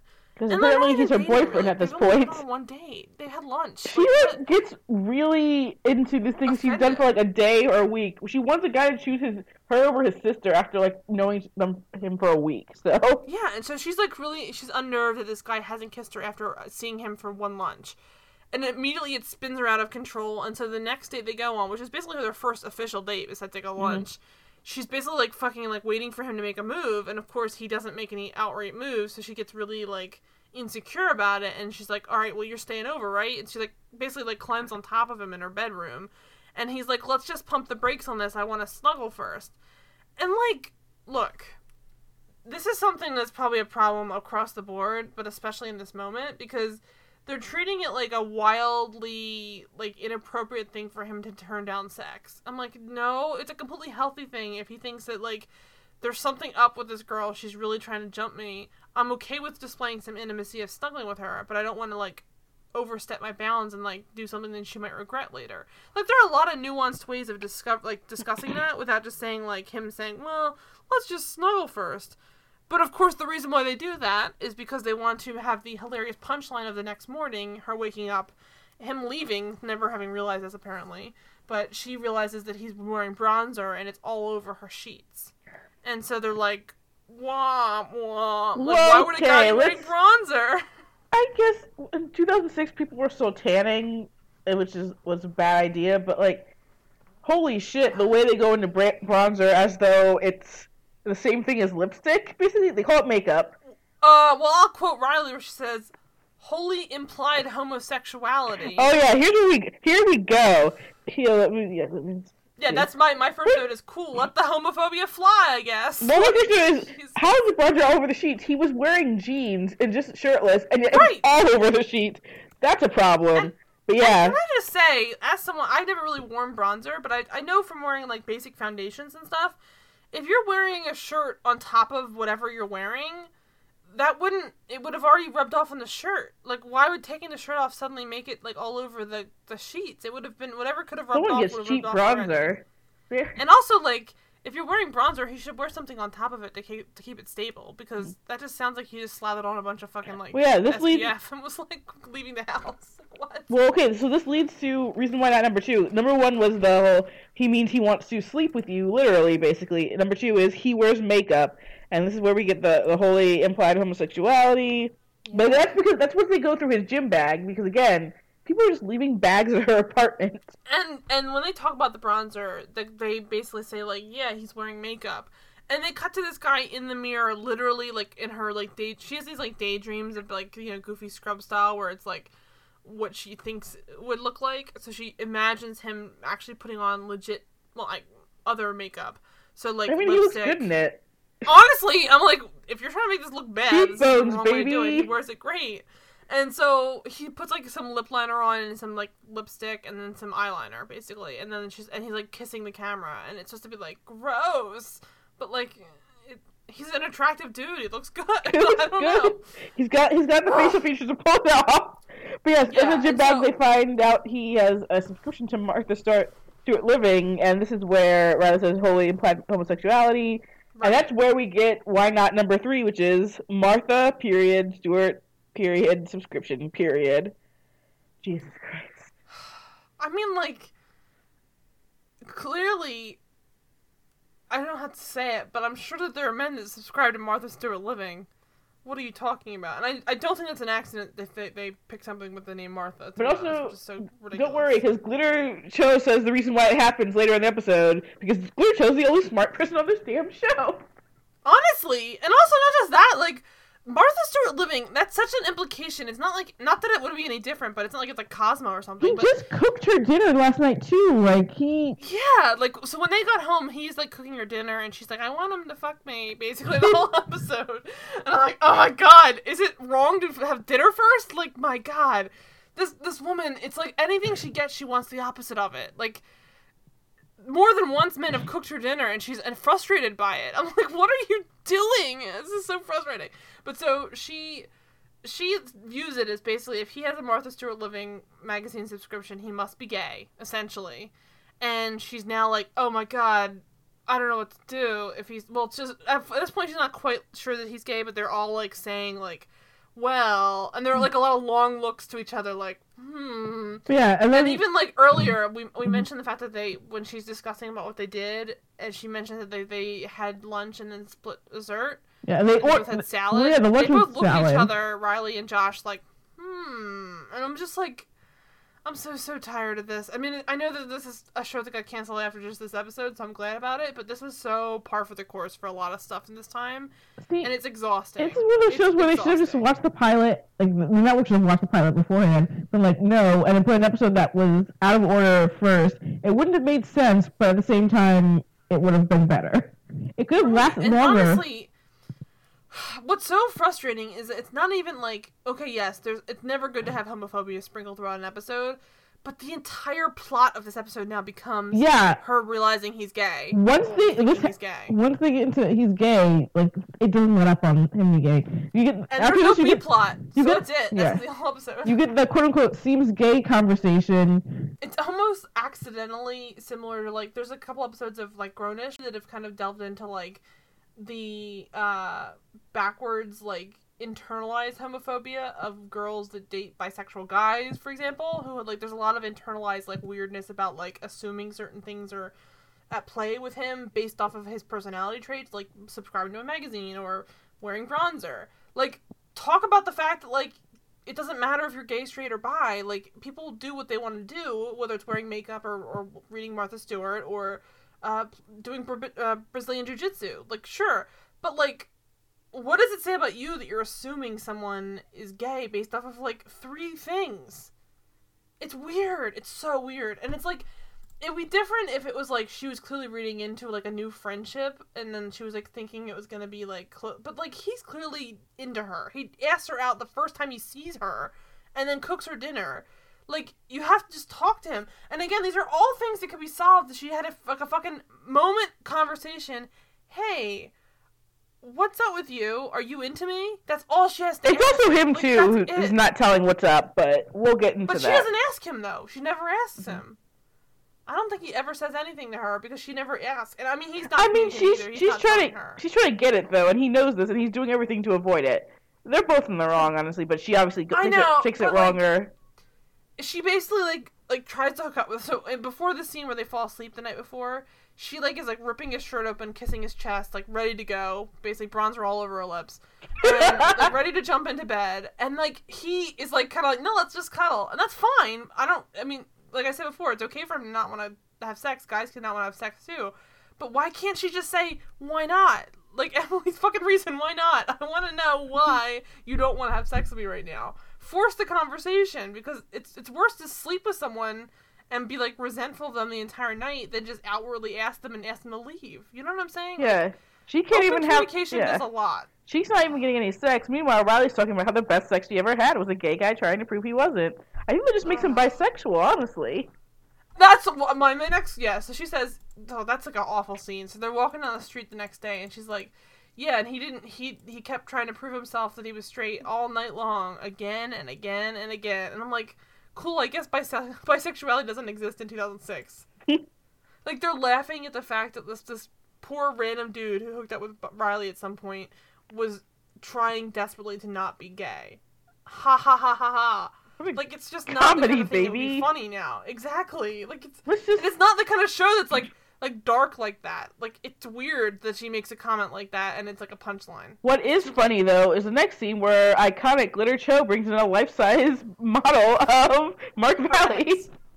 Hey, man. I mean, who doesn't want to make a life-size model of Mark Valley and put it up in your office? Exactly. But, the weird part, too, is that after that, Mark Valley walks in, because I think the weirdest part to me is they never really deal with this whole, like, that's why I wanted them to delve into it more, but they never do. Maybe because it's only 6 episodes, but, like, they have this, like, on-again, off-again thing that even though he's kind of done with them, like, he's written his book. She's published it. They should have no relationship anymore. They keep running into each other, and he keeps trying to, like, date her. And, like, okay, maybe he's a piece of shit, but, like, he seems like he's really interested in her, and he's mostly nice. Like, he gives her a bird. Mm-hmm. Like, I just want to know more. Also, like, I'm not saying he's not a shitty guy. Maybe he is, but, like, show us. Like, we only find out he's a shitty guy in her flashbacks and dumping him. Because he's been cheating. I mean, ostensibly been cheating if they were... She says that, like, if she'd been at the restaurant with him, he would have been, like, staring at the waitress, the porn star waitress. So he's probably not a great guy, but, you know... He looks like he's trying, but he's also an idiot. I just wish they would explain more about why he's a bad guy, besides just that he cheated. I just want to point, because Glitter walks out of the office while they talk, and in her mind, Emily's saying, I could take Glitter. No, you couldn't. Glitter could kick your ass. Please. Glitter could kick your ass. That's so funny. That's so funny. There's no way. But so she's there with Reese now. He's like, walks into the room. Might I say, I'm pretty sure walks in empty-handed. And then like, the camera cuts to the other side of the room, and there's a full bird cage that he's like, I got a present for you. He got her a lovebird. I have no idea. She's like, there's supposed to be 2. And he's like, I know. And then he tries to get it, but she's like, here are my pictures of me and my boyfriend. And here's the most upsetting scene, I think, in the episode. Oh, this is why he's a bad guy. I take back what I said before. He's a piece of shit in this scene. I know. I started to see the note, God, he's so hot. And then by the end of it, I'm like, oh no. Oh no. Because I forgot about this too. Like, so he is a piece of shit. But I just wish that they'd shown more of how he was a piece of shit to her, so you understand her resentment of him. Because all I'm saying is, like, she doesn't find the awful scene that's about to take place upsetting. She's more upset about what he reveals. She's not offended. What I'm saying is that she's not offended by the shit he says. She's offended by the shit he quote-unquote reveals. Which is gross. Because honestly, that should be the turnoff, is that he's a homophobic piece of crap. But it's not. Because she is too. And so she says to him, like, yeah, he's really, like, hot and chill, and, like, I love him, we make out all the time, which is, of course, not true. But... Which, by the way, like, I'm sorry, why couldn't he just, like, make out with her ever? He's not just sex to make out with her. That's what I'm saying! Listen, I don't know, no spoilers, but, like, you know, people of all faiths can hook up, I think. So, chill out. But so, she tells him, like, you don't even know, he's skilled at Brazilian Jiu-Jitsu. And we get one of, honestly, such a hateful laugh, where he just says, ha ha ha ha ha, that's the gayest sport there is. I was like, my God, it's just so immediately so amused. It's nuts. Yeah. And so they both kind of get mad at the fact that he's gay. And, like, you're watching your quote-unquote lead, like, hero lead or whatever, the person who's, like, your point of view, and her ex, who she doesn't even like, both, like, almost, like, realize together, like, whoa, he's gay. And it's just, like, it's so uninspiring. Like, everything about it is so, like, it's so immediately hard to root for this woman based off of just that. Like, so when they said that's, like, the gay sport there is, all I could think is, like, really? This is, like, the base of a lot of MMA? Like, has anyone ever thought that? I had to basically Google Brazilian Jiu-Jitsu gay. And it's like, yeah, a lot of idiot people think that, but it's not. It's not what I think when I think Brazilian Jiu-Jitsu. I think badass, honestly. It's very ironic too, because like, okay, fine, he's saying it's like the gayest sport there is. Fucking put the two of them in like a match. I feel like the dude would fucking murder him. Among many gay men would probably be able to like fucking crush this dude. So like, it's such a cop out and homophobic thing to say, because they're really just saying it because it's funny. Because guess what? If something's the gayest sport there is, sounds like a pretty fucking great sport as far as I'm concerned. He's saying it like that's so embarrassing. You shouldn't brag about that. Like, no, that's dumb. Like, I'd rather watch the gayest sport there is than like hockey. All I'm saying. So then they're basically just like, okay, and so she's talking to them, and her voiceover is basically just like, why didn't you just come out and admit it? I'm like, well maybe because you're like aggressively sneering at him. Like, did you mention the soundtrack for the scene? Oh gosh, please. YMCA by the Village People, you guys. God damn it. And so she's. And also, I remember the scene. This is the most offensive scene I've ever witnessed. I think that we've ever witnessed for this podcast. Is it not? This is very gay behavior. This entire, like, just everything they're saying. Yeah, I'm trying to think. I know we've had other homophobic moments, unfortunately, because we watched some shitty television, but this is up there. This is, I mean, like, we watched an episode that was entirely devoted to homophobia, which is from Popular, but that wasn't even nearly as, I think, homophobic. Bad for the preachiness of the episode. Basically. But at least it was getting the message right, where it was like, homophobia sucks. This is like, haha, homophobia. It solves problems by explaining my boyfriend doesn't want to kiss me. Like, it's weird. They never actually deal with the fact that, like, even once it's revealed that it's all bullshit, which is not shocking, it's never like, and you're gross for having thought that. Well, they never discuss it. And the reason why not, number 5, is if your gay friend thinks he's gay, he must be gay, which is not, it's never been true. Especially as a person with gay friends, it's like, no, your gay friends always think everyone's gay, which Josh later says in an episode, they think everyone's gay. So no, that doesn't tell you anything. Also, the scene is capped off with the most terrible thing, which is when Josh and his boyfriend Aknad bring out lighters so they come out flaming. Oh, that was fucking gross. What was that? Again, this is the most offensive scene we've ever had to watch. Okay, well then alright, so, my god. So she says, before we get to that scene though, she says, why doesn't he come out right and tell me and admit it, that he's gay? Like, why is he in the closet? I'm like, because people like you are being awful to him about it, potentially. I mean, this is all if you're believing he's gay. The entire scene just stresses me out. Yeah, exactly. It's like, they're all like, can you believe people are still in the closet? What a bunch of, like, gay guys. Like, it's such a, it's a oxymoron to be both homophobic and confused why people are in the closet. Like, you can't do the same, because you're explaining it, you're explaining your question, is all I mean. I need to utter the worst line in the world. Oh no, I have that, yeah, I have it written down here. So they go to see him do Brazilian Jiu-Jitsu. Clearly he's not embarrassed by it, so like, not that you should be, but I'm saying, like, if this is something that he was, like, in the closet for, or, like, he was upset about, I mean, use some fucking common sense. If he's not gonna invite you and all your friends to come see him wrestle, if he thinks it's, like, gonna out him and he doesn't want to be outed, it's weird. Like, it's not like he's, like, got a secret hobby where he, like, I don't know, does something gay. And this is 2018. It's hard for me to conceptualize something that is quote-unquote gay, because gay people do everything. Like, what are you talking about? Like, you can't single out one thing that's specifically gay, because you get plenty of straight guys or bi guys or any version of a guy that could like it. And it's so fucking old and boring to be like, oh, gay guys like just this, or gay guys do this. It was even old and boring then, because again, Will and Grace existed, people. I know. I mean, it's just... I don't want to call Will and Grace the, like, end-all, be-all of, like, homosexuality and what it means, but come on. That's a really good point. It's a good point, because I think what we're getting wrapped up in is, I sometimes feel like, I know it was 2006, but I had people I knew that were openly out and gay and going to proms with their girlfriends at this point. So, like, there's not an excuse for any time. Yes, because we're looking back in retrospect, you can understand the climate where they felt this was okay to say, but guess what? It doesn't make it good, so we should still point out how it's stupid and homophobic.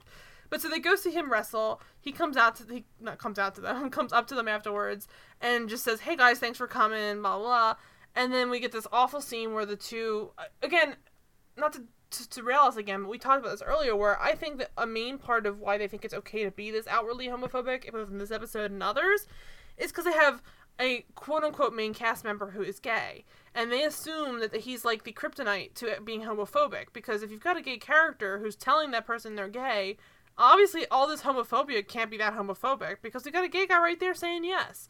That doesn't make it, it's like the same thing as like you're gonna have there's plenty of racism throughout the episode. There's people who are people of color playing those characters. It doesn't mean that they okayed it. It just means that it was written that way. So, like, yes, maybe these characters are gay and thinking, like, you know, he's being very gay and literally, like, flipping lighters saying he's flaming. And that's not gonna make it, like, non-homophobic. It just means it was written by a bunch of straight people, and then these poor characters are basically being forced to act it out. Or, hey, guess what? There are tons of internalized homophobia in the gay community, so they may also just be awful guys who are being awful to this poor man who's closeted. That doesn't make it okay either. But anyway, all this to say that the fucking worst part of it all, which I think it's Riley that says it, which is embarrassing as shit, where they, after seeing them wrestle again, and they're like, yeah, and he goes back off to wrestle, like, happily, like, living his fucking life, Riley literally says, well, the coffin of gayness was pretty much nailed shut. No. That is the worst, but that's Emily's voiceover. Emily's voiceover says after seeing Stan in action, the coffin of gayness was pretty much nailed shut. Stan can stay in the closet, but he can't stay my boyfriend. You fucking... Like, who writes a sentence, the coffin of gayness was pretty much nailed shut? Well, we know who wrote it, because it was Emily Kapnick, unfortunately. I know, but, like... How? Who could write that and not think, like, that is outright disgusting? And I only mean it's just, like, when we're talking about all the homophobia, we're not even hyping it up. Like, that sentence exists. That's, like, so outwardly disgusting. Like, eek. And this is, like, the pilot episode for a TV show. It's supposed to be lighthearted and fun. Like, my God. And so... she outs him on the company voicemail, which is not even, like... It's still his private voicemail. Like, I guess he doesn't have a cell phone or something? Questions. It's not like it's public. Questions. Yeah. Like, first of all, be an adult, dump him in person, say this to his face. But second of all, like, also, he's weird for, like, picking up his voicemail in front of a group of people. Guess I'm, like, 30 years old. I've never listened to a voicemail out loud with anyone ever. Because you never know what's going to be in that voicemail. Like, even if it's from a friend or a family, like, you don't know what they're saying in a voicemail. It's not like it's a text message where you can, like, you know, look at it first before sharing. Like, I would listen to it before and say, get a load of this. I thought he had listened to it. I was worried for a moment that he had listened to it and was playing it back for them to laugh. Which I was like, oh, God, I'm not ready for this. But he just, like, he's in a meeting with a bunch of guys, hits play on the voicemail on speakerphone, and then she's basically just like, hey, Stan, so I know you're gay. Like, he's checking his voicemail before they go to lunch or something. Yeah. And so, like, there's many reasons here that this shouldn't have happened, but it does. Why not? Ha ha ha. But she realizes the error of her ways after Glitter Cho comes to tell her what's up. Glitter Cho, who is enlightened, basically, because she doesn't care about something that would... Also, if Emily knew the truth, she would still find, like, a reason not to like Stan, because she's a judgmental asshole. Yeah, so she comes over and sees Emily and says, like, hey, I just heard a secret about your boyfriend from his sister or something like that, or, like, friend. And, she's like, yeah, I know he's... First of all, like... Yeah! Emily... Fuck this woman! Fuck this woman! Immediately she outs him again! Him. Again! Not even just on the private voicemail. She just keeps doing it. I forgot about that scene. It was so much happening that I couldn't even, like, realize that she outs him again. But yeah, so, Glitter Cho... Yeah. Glitter Cho, a third party unrelated to their relationship, comes over and says, I found out a secret about your boyfriend. And without even fucking a beat, she goes, yeah, he's gay. And it's like, whoa! I was like, you just outed him again in 5 minutes. And Claire's like, what? No, he's a virgin. He's a Mormon. And he's waiting for marriage. You get it, guys? Ha ha ha ha. But Emily's like, no, he's gay. Like, she's demanding that he is gay. And she's like, Martha Stewart Living. And what's the excuse for that? And Claire's like, he works in publishing. Like, Glitter is so enlightened. Honestly, I love her. Glitter doesn't even... I mean, yes, she says, like, yeah, he's in publishing, but she mostly looks at her like, what are you, stupid? You're awful. She's like, not skipping a beat every time Emily keeps saying he's gay, which Emily keeps saying to her, he's gay. She's like, no, he's not, though. Calm down. Every second that passes in this episode that Glitter is involved in, you become more and more understanding of, like, she was like, I can't be this person's assistant, so I'm just gonna take their idea and just move away, because I cannot stay their assistant. Like, if I was that person's assistant and she was behaving the way she does, I'd want to quit. Truly, if I was dealing with someone who's a homophobic boss, I'd be like, I don't know that I can deal with this every day without confronting them about it, at least. Like, it's disgusting, and I would at least tell HR. And Emily, and, like, she's, like, walking around harassing this man, publicly outing him in the workplace. He's a lawsuit there, basically. And Emily's saying, I just dumped him because he's gay, and Glitter's like, well, I guess I'm gonna swoop in. And you should, Glitter! You should swoop in. Go for it. God damn it, man.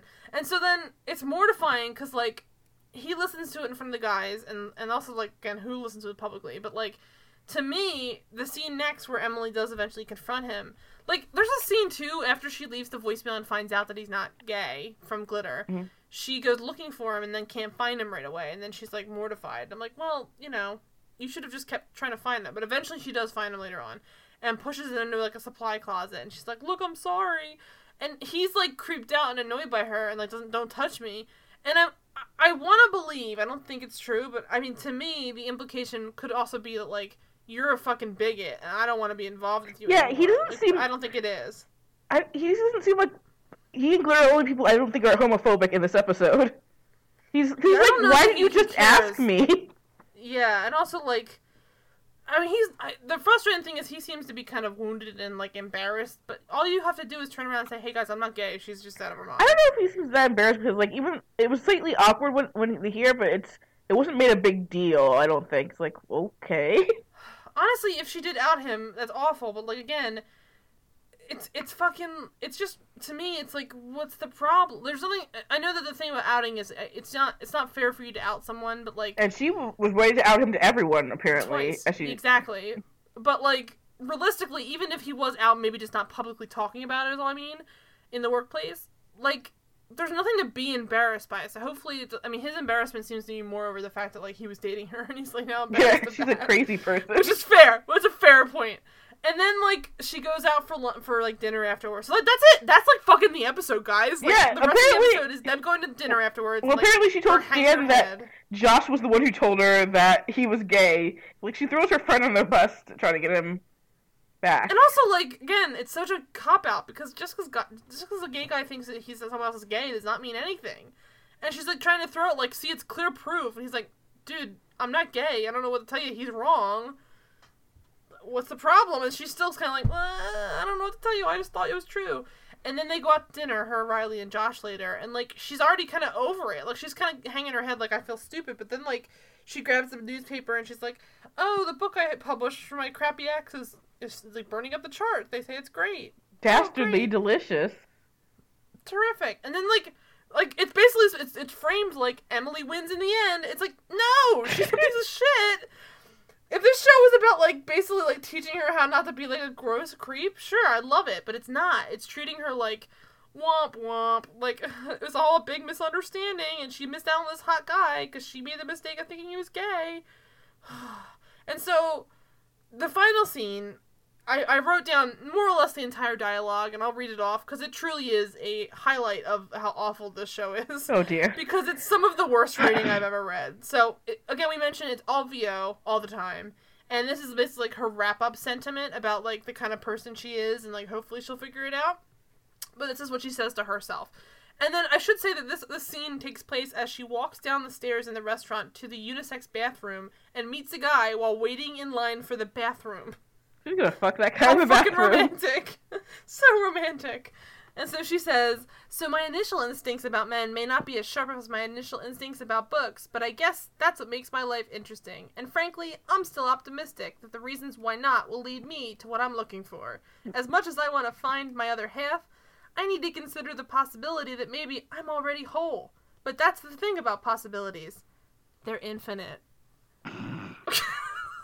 And then she, like, winks at the guy in front of the bathroom, and that's the end of the goddamn episode. Yikes! Like, that's the kind of shit you'd see in, like, an SNL parody of a TV show. Like, it is bad. More like a Mad TV parody. I want to believe that there was an executive who watched it, saw that wrap up, and was like, pulls out their phone, they're like, canceled. Just like, please. They put the button on the front that says canceled. we'll just transition to the rest of the episodes. Well, we're not going to talk about it that much, but we can mention real quick the fact that, as seen from the opening credits, James Patrick Stewart from Andy Richter Controls the Universe, Supernatural, he's a series regular. He's not in this episode. He's only in 2 episodes. And he's also, like, billed as the boss more than one time. Well, there's a boss on IMDb, but I swear I saw, like, the character's actual name, which is amazing, on the Wikipedia for the page. Yes, Midas O'Shea. I know they said Midas at some point. Yeah. And also, it's unclear. It's unclear. To me, it reeks, when they talk about it later on in the final episode, it reeks of how absolutely, like, I imagine there's a lot of fucking footage left on the cutting room floor, because there's this scene where they interact, and she says, "But you were only brought in to consult with the communications department." Mm-hmm. I was like, "But he's her boss." I was like, "Whoa!" I'm like, to me, there's like an entire plot that was just ripped right out of the show also, where he was introduced or whatever. Like, the show was really, like, it was putting for him to be her, like, the love interest, right? Like, he was in 2 episodes. I guess so. I think you're right, but especially he's her boss. The end of his first episode, that's where they're eating breakfast together, basically. She walks in, and, yeah, she runs into him, and they eat breakfast together at the end. I'm like, okay. Alright, well, so the other episodes that we can kind of just go right down the line. There's not a ton. Yeah. The twin episode, we learn Emily has same-sex naked issues, so that's a thing. Although I understood the argument, but she, of course... Well, I hated... Okay, so... She takes it to the extreme where she should be put on a list. Yeah, and also, like... So this whole episode is about Emily dating a guy who's a British architect, also has a Men in Black chair in his house, which I thought was pretty chill. But he has a twin that he's, like, over close with, like, Friends episode, creepy, taking baths together, potentially. But they're, like, obsessed with each other because they're twins, and he is, like, basically like, hey, what's the big deal? I have a sister I'm close with, you have to just get used to it. But, like, it becomes, like, Emily being uncomfortable. I mean, some of the reasons are pretty okay. Like, the sister is a little weird, and they're like, really immature. At one point at dinner, they're like, Jinx, buy me a Coke or whatever, and basically. And that's what, like, reason number 1 should be, you dumped. Yeah, I mean, that's what I'm saying. Like, that's what's exhausting about this show, is that they keep saying all these other reasons, where, like, as much as I hate the whole schlocky, like, Seinfeld of it all, where it's, like, they're clearly, like, looking for reasons to dump someone, essentially, like, at the end of the day, if someone is doing shit like that, it wouldn't need multiple reasons. All I need is some adult man, to openly do, like, a Jinx with his sister at a nice dinner, and, like, so I should describe the scene a little better. They're at the dinner, the waiter asks for what they're ordering, they both order the same drink, I think, and they both Jinx, punch buggy, no punchbacks, basically, and then they both are silent. And, like, okay, fine, it's stupid, and you have a bad sense of humor. You said Jinx, ha ha ha. But then the waiter looks at them, and then looks back at Emily, and they continue to be silent, like, who's gonna say something? And Emily's like, I don't know what to do here. I'm like, that is it. To me, I would have been like, check, please, I'm leaving. Voiceover is garbage, because she's just like, because she's a single child. She's like, is this what I've missed? Is, something fun? Like, you shouldn't be thinking this is fun. You should be thinking, this is terrible. I need to get out of here. Oh my god. I also love that with this garbage story later. She just keeps telling people the story of what's happening in this episode, and literally at one point it's just like the Emily-induced story coma that we've been through. It's too real. Oh god. And so later on, after things progress, they're in bed together at some point, and the sister comes in and sees them naked, and she freaks out. To me, the onus is placed on the nudity. It's not the sister who freaks out. It's Emily. And, like, the onus should not have been placed on the fact that there was nudity. It should have been placed on the intimacy overstep. Like, okay, sure, she was naked. Why is it suddenly about Emily being uncomfortable being naked? It was way more about the fact that, like, they were in bed together, and the sister just walked in without knocking or saying anything. The freak. Like, the nudity was, like, incidental. Like, sure, she was naked, but, like, it was more inappropriate that they had just, like, slept together, and the sister's, like, pouncing right in. Like, ugh. Yeah, I'd be creeped out on many levels. And, honestly, like, who the fuck would want to go into a room that their sibling was just, it's just gross. Like, ugh. And then, so, after they get back from, like, I don't know, the sister and the brother come over together, I guess, to apologize. And then she says they can have dinner. Yeah, she drops trowel, like, haha, we're gonna, like, I'm gonna show you I'm comfortable with my body. She should have just closed the door on her towel, honestly. Like, there was no reason to drop her. Yeah, we missed the part, too, where, like, earlier, there's a horrible montage that's supposed to explain her uncomfortableness with it because The weirdest she was dressing room in the left a world. waiting room with a bunch of ladies that are older and mostly overweight, and like there's all these awful like cruel shots, like basically like saying like how disgusting it is to be overweight and older. Yeah, Like, it's a gross there's the scene. score, the like tuba score of like fat people, but also like they're in a dressing room with no individual rooms. What it looks like. It's bullshit, and this doesn't exist. There's no way. Ugh. But so she's It's like the opposite there, of what it's the opposite of what Chris Evans saw in Opposite Sex, apparently. Yeah. And so they're there. She sees that. She's like traumatized by it, and now she's supposed to have like a same-sex naked phobia. And then later on, she just gets naked in front of the brother to try and like prove a point, but the brother shows up with a bunch of Girl Scouts, and like she's now a sex offender basically. And then the moral of the story is basically as they do yoga together later, she reinvigorates the boyfriend's hernia, and he has to go to the emergency room, and somehow his sister ends up there. I don't know how the sister even shows up, but she just shows up, and like they're gonna go off to go to the emergency room in the ambulance together. Mhm. It's such a fucking cop out because there's no way the sister would have gotten there before the ambulance. So I don't even know why this even happens, but the sister and Emily are like, it's between the two of them to go to the hospital, and he's like can't make up his mind. I'm like, they would have let both of you ride. This is such a long ongoing like bullshit excuse. Mhm. Or if you're a good human being, say you go, I'll follow in my car. Anyone who's dealt with someone who actually goes to the ER in an ambulance knows Well, we know like, Emily's not a good time human spent being. thinking about who should be in the car with them is time wasted where he could be dealing with his pain. It's so she is so fucking odious. Like the way that he talks, like she's saying like, oh, well, and then reason number 5 or whatever bullshit, she's like, you're never gonna be his You've known emergency him for a contact. week. It's like, well, guess what? If you're prioritizing what emergency contact rank should be for you, maybe you shouldn't be dating a person, because honestly, if you love them that much or you wanted to be with them that much, it shouldn't matter that his sister's is his emergency contact, at least until you're like dating or married. They're barely Right? seeing each other at this point. He's basically like her hookup. But so then you have like a full like, minute It's scene like where turns from indifferent to Emily to just straight hating her. chooses his sister. Before we were indifferent, now just like she's garbage. I already hated her from the first episode, but then she just gets progressively more and more annoying as shit.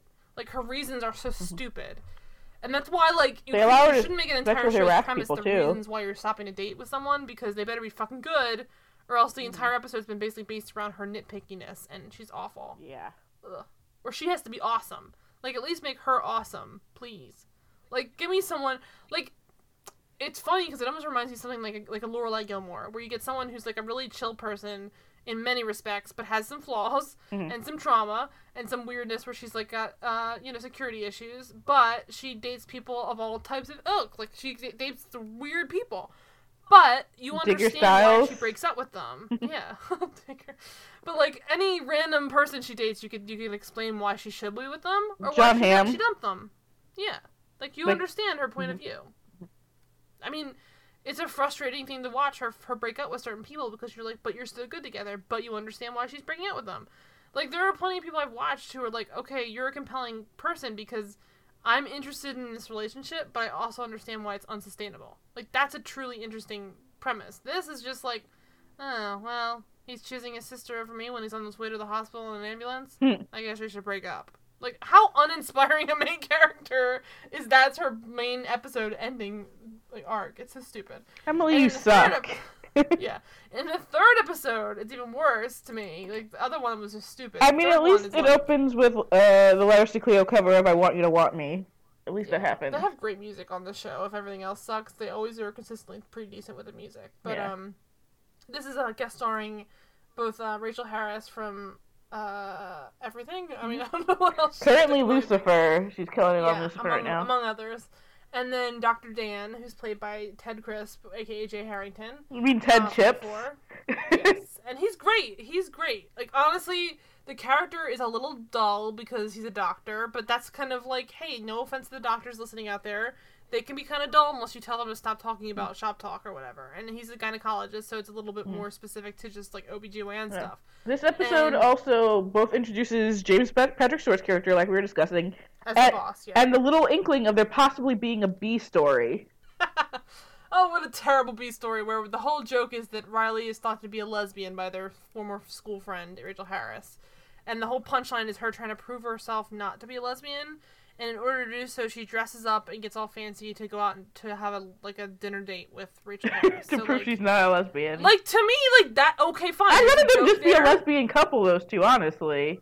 Honestly, here's the thing. Here's the way to subvert it. She goes out there and she like basically realizes she wants to hook up with her and she's bi. That's the funny thing of the modern century version. But what bisexuals? What? That's so stupid. I know. Whoa, I'm sorry guys. Pump the brakes. Bisexuality didn't exist in 2006. I'm sorry. But yeah. So she just, the whole joke is, the running joke of the background is like her trying to prove herself to not be. Realistically, it's also just that like Rachel Harris was a bitch in high school. That was the whole joke, is that Riley hated her. And now she's still a bitch, but Yes. and boring. She's outwardly like, saying, "Oh, Emily, I thought this is the one night I know you're not going to hook up with the bartender." It's like, you don't actually know. She's ready to ditch Jay Harrington by that point. I know. I was expecting it to happen until he started like being jokey with her in the background. But so then you find out that she's basically just like married and with kids and stuff, and she's just bragging that her life is great, which again, honestly, is a huge red flag. Usually means her life is terrible. There's really no She's trying to, comeuppance for that character or anything. No, I kind of respect it because it's realistic. There are people like that just float through the world. Some just people are just bragging happy, about yeah. how awful they are. But so the whole episode, she's dating this doctor, and there's like a scene. This is why she's such an She's dating her uncommon doctor character. too, which no. Yeah, very unethical. I don't know that that's even legal, is it? I guess it is. I guess it's don't fine, know. but like he should have said It's no. definitely unethical. Yeah. I mean, he does immediately say, "I can't be your doctor anymore," so that's fair. But After they she's break just like, up. I feel like she just never had to go back until afterwards. And so he's like, now that we've broken up, you can't ever come back to me. I hope he would have already done that, even if she had tried to come back during their dating. But either way, she's an idiot for like he's about like the best doctor in the. That part was okay. Like that to me, like there's an inkling of humor there, where all the women were getting dressed up to go see him. It's kind of gross, but like okay, it's a stupid joke. Like, hi, he's a gynecologist. Everyone's like putting on their best to go see him. All right, there's kind of a humorous thing there, but Yeah. I don't know. And then Again, so she meets him. Yeah, and again, she's Glitter like- makes her feel like shit, like asking her about her sex life with the doctor and how great it is. And this time she just makes stuff up at least. Honestly, like in that moment though, where she's like, it turns out that's what you need to get Glitter interested, but like. Glitter was just like, hey, look, you're in a functional relationship acting like an adult. Oh, yeah, Let's 'cause be they were- human beings together. They were all talking about how she is like not a real adult because she always dates these idiots. Everyone That's notices. fair. It's Where's the true. lie? Where's the lie? And then so once she starts dating an adult who's like an actual decent human being, Glitter turns around and is like, hey, good for you. It must be great sex. He's a gynecologist. It's a bit of a jokey joke, but like, that's fun. Haha. And she treats her with respect. And I don't think it's like Glitter trying to be like, I've turned a corner, I'm going to be nice. It's her saying, hey, if you're acting like an adult to me, I'll act like an adult to you. There's But you're finally a just reason to immature and respect you. stupid. Yeah. Yeah, and also she's always immature and stupid. And so in this episode, she's trying to prove herself to be an adult. So she's acting a lot more adult to Glitter, and she gets like a lot more respect back because she's not treating Glitter like an asshole because she's the asshole too. I think a lot of Glitter is just like a mirror where she's just reflecting Emily's own insecurities and rudeness back on her, but with just way better taste and delivery. Yeah. To be honest. But so in this episode, she also there's a scene or two where you call him Ted, Dr. Dan tells a story about delivering a baby in an emergency breached pregnancy on like the banks of the Seine, which is just like in France. I think it's in France Yeah. somewhere. So, like, okay, there's a point where he's retelling the story for the second time, and it's supposed to be like, I've heard this already. I'm like, bitch, this is a very interesting story. If this were something that happened to me, you would tell the story more than once. Clearly, like, she was there when he said, like, this happened to him. She could have just said, like, oh, I've heard this before. You don't have to tell that Yeah, again. because he's telling Like, other people too, right? Yeah. it's their first time hearing it. It's not like he's repeating this to every person he meets. It's like clearly something that people are asking him about. He brings up, like, I bet you the conversation is, what's the most intense thing that's ever happened in your time as an OBGYN? And he's just used to giving that story. And she's like, there's this whole scene where she's like, I can't keep making this face again. You have to at least do, like, the rule of 3 and have it be the third time he does it. This is only the second time, and it's the first time all of her coworkers are hearing it. And honestly, as someone supposed to be this, like, career and like, someone interested woman, you should know that the way he's captivating your work friends and your boss and everyone is not a bad thing. Like, that's a good thing to have a guy you bring into work basically make you look like a fucking... And she even does acknowledge it. The next, like, sentence out of her mouth afterwards, even though she's like, like, basically, like, stabbing your leg to stay awake during the story. I'm not even exaggerating. She basically is like, I can't keep a straight face. This is so boring. Which is not a boring story at all. He delivered a baby in an emergency breech labor. But, she, like, walks out of the room and she's like, the boss says, like, hey, good choice. That dude's fucking legit. And she's like, wow, my stock has gone up because I'm dating a better guy who's, like, an adult. It's well, like, yeah, you date the biggest scrubs. That's the fucking point. And, like, she doesn't acknowledge that, like, it's not just that, like, I'm not trying to say, like, you have to be a social climber in order to, like, get anywhere, but, like, it doesn't hurt, is all I'm saying. If he's also a nice guy, like, why not deal with a little boringness in the first couple of days of dating him, and then finally realize, like, okay. She apparently brings all these dirtbags to her work anyway that she's always dating. Of course you're surprised and, like, pleased that she finally brought someone who's good. And impressed. Yeah. You should want to be, to me, like, I don't know, I'm just a classic, like, asshole where I'm like, hey, if a dude impressed people at work that much, I'd keep him around more than 3 days, you know? Especially if he's a doctor. What are you, stupid? This person is such an idiot.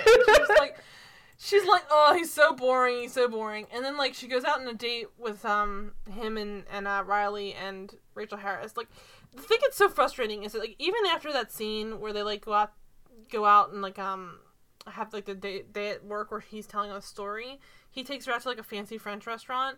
And, of course, she's telling Riley later, like, yeah, but it was boring or something, whatever. Like, stop dating him. Why are you still inviting him out to drinks later? Like, you're so frustrated with this person and you just continue to date them? You can't... I mean, she does eventually dump the guy, so at least there's that. But, like, she keeps dumping people, like, way too late. She has to wait till 5. Way too soon. But then after they get drinks and he, like, impresses her again by, like, calling Rachel Harris an idiot behind her back, which is fair. If you're a shady bitch, she likes you.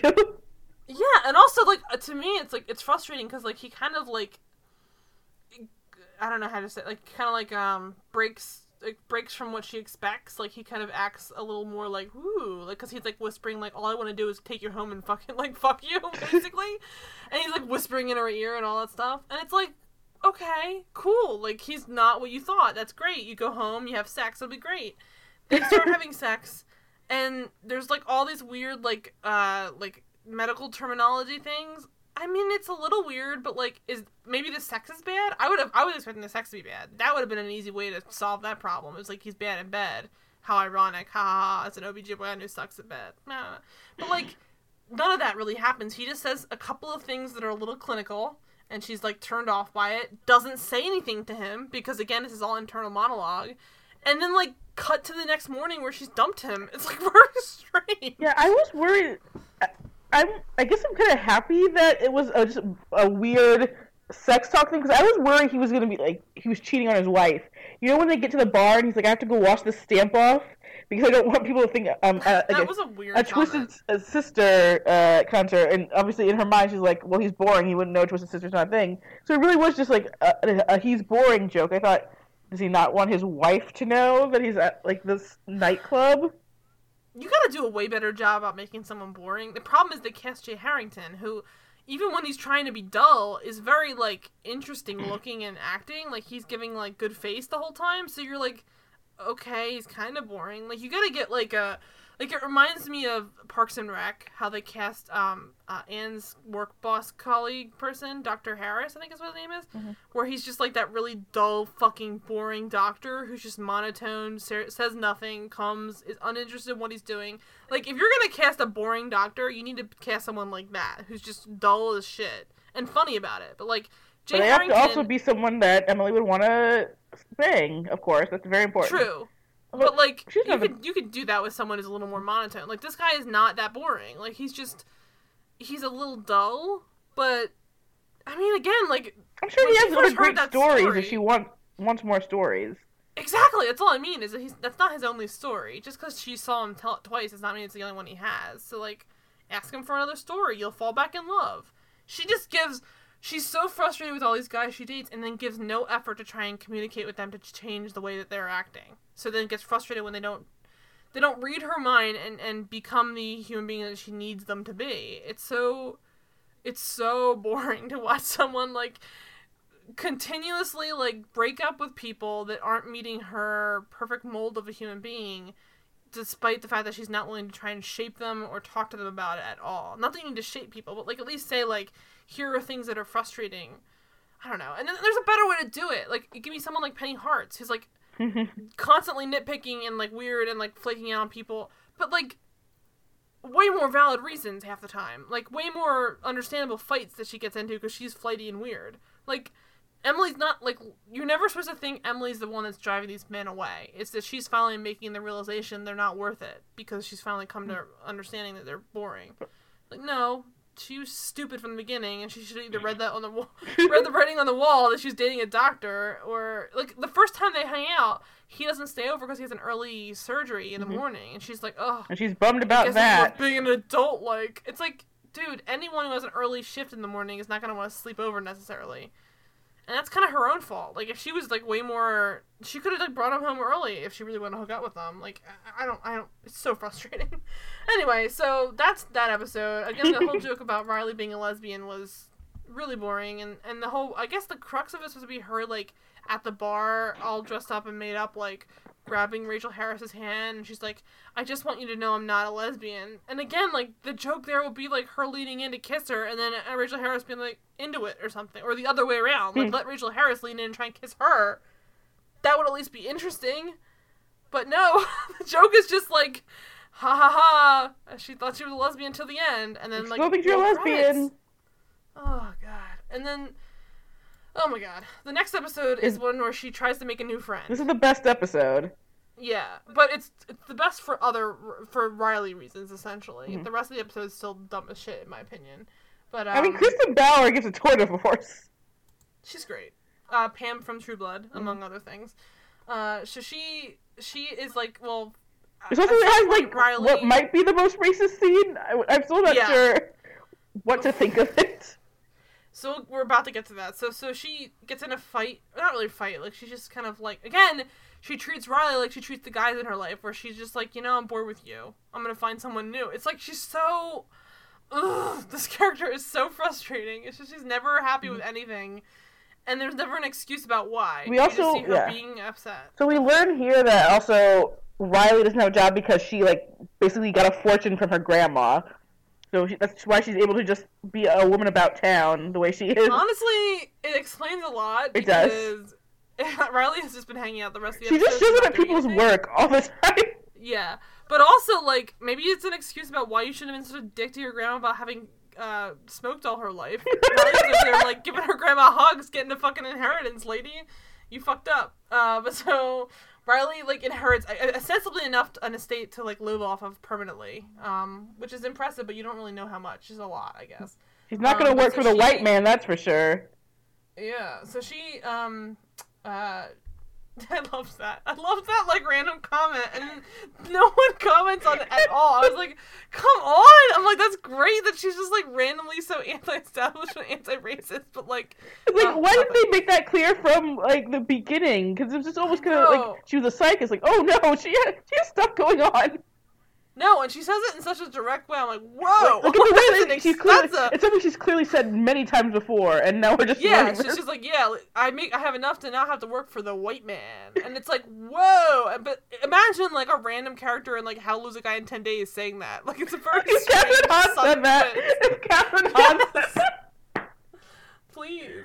Yeah. Honestly, if anyone could deliver it, it'd probably be Catherine Hahn. But so she says that, like, kind of, like, out of the blue, and then you find out, like, they've kind of been rubbing each other the wrong way lately, because Riley's just showing up at her house and lounging around and not, like, doing anything, and she wants someone that she can commiserate more with work stuff, basically, because the way that she frames it is basically that, like, she gets frustrated about work stuff, and then Riley's response is usually like, quit your job, it's stupid. And she's like, well, no, I just want to talk about it. I don't want to, I need money. I'm sure Riley would, like, buy her things.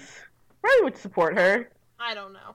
But so she decides to go to, it's from those, like, cop-outs of 2006, where there's, like, a millionaire matchmaker style thing going on with women. So basically it's called girl dating, which is the most, again... Well, the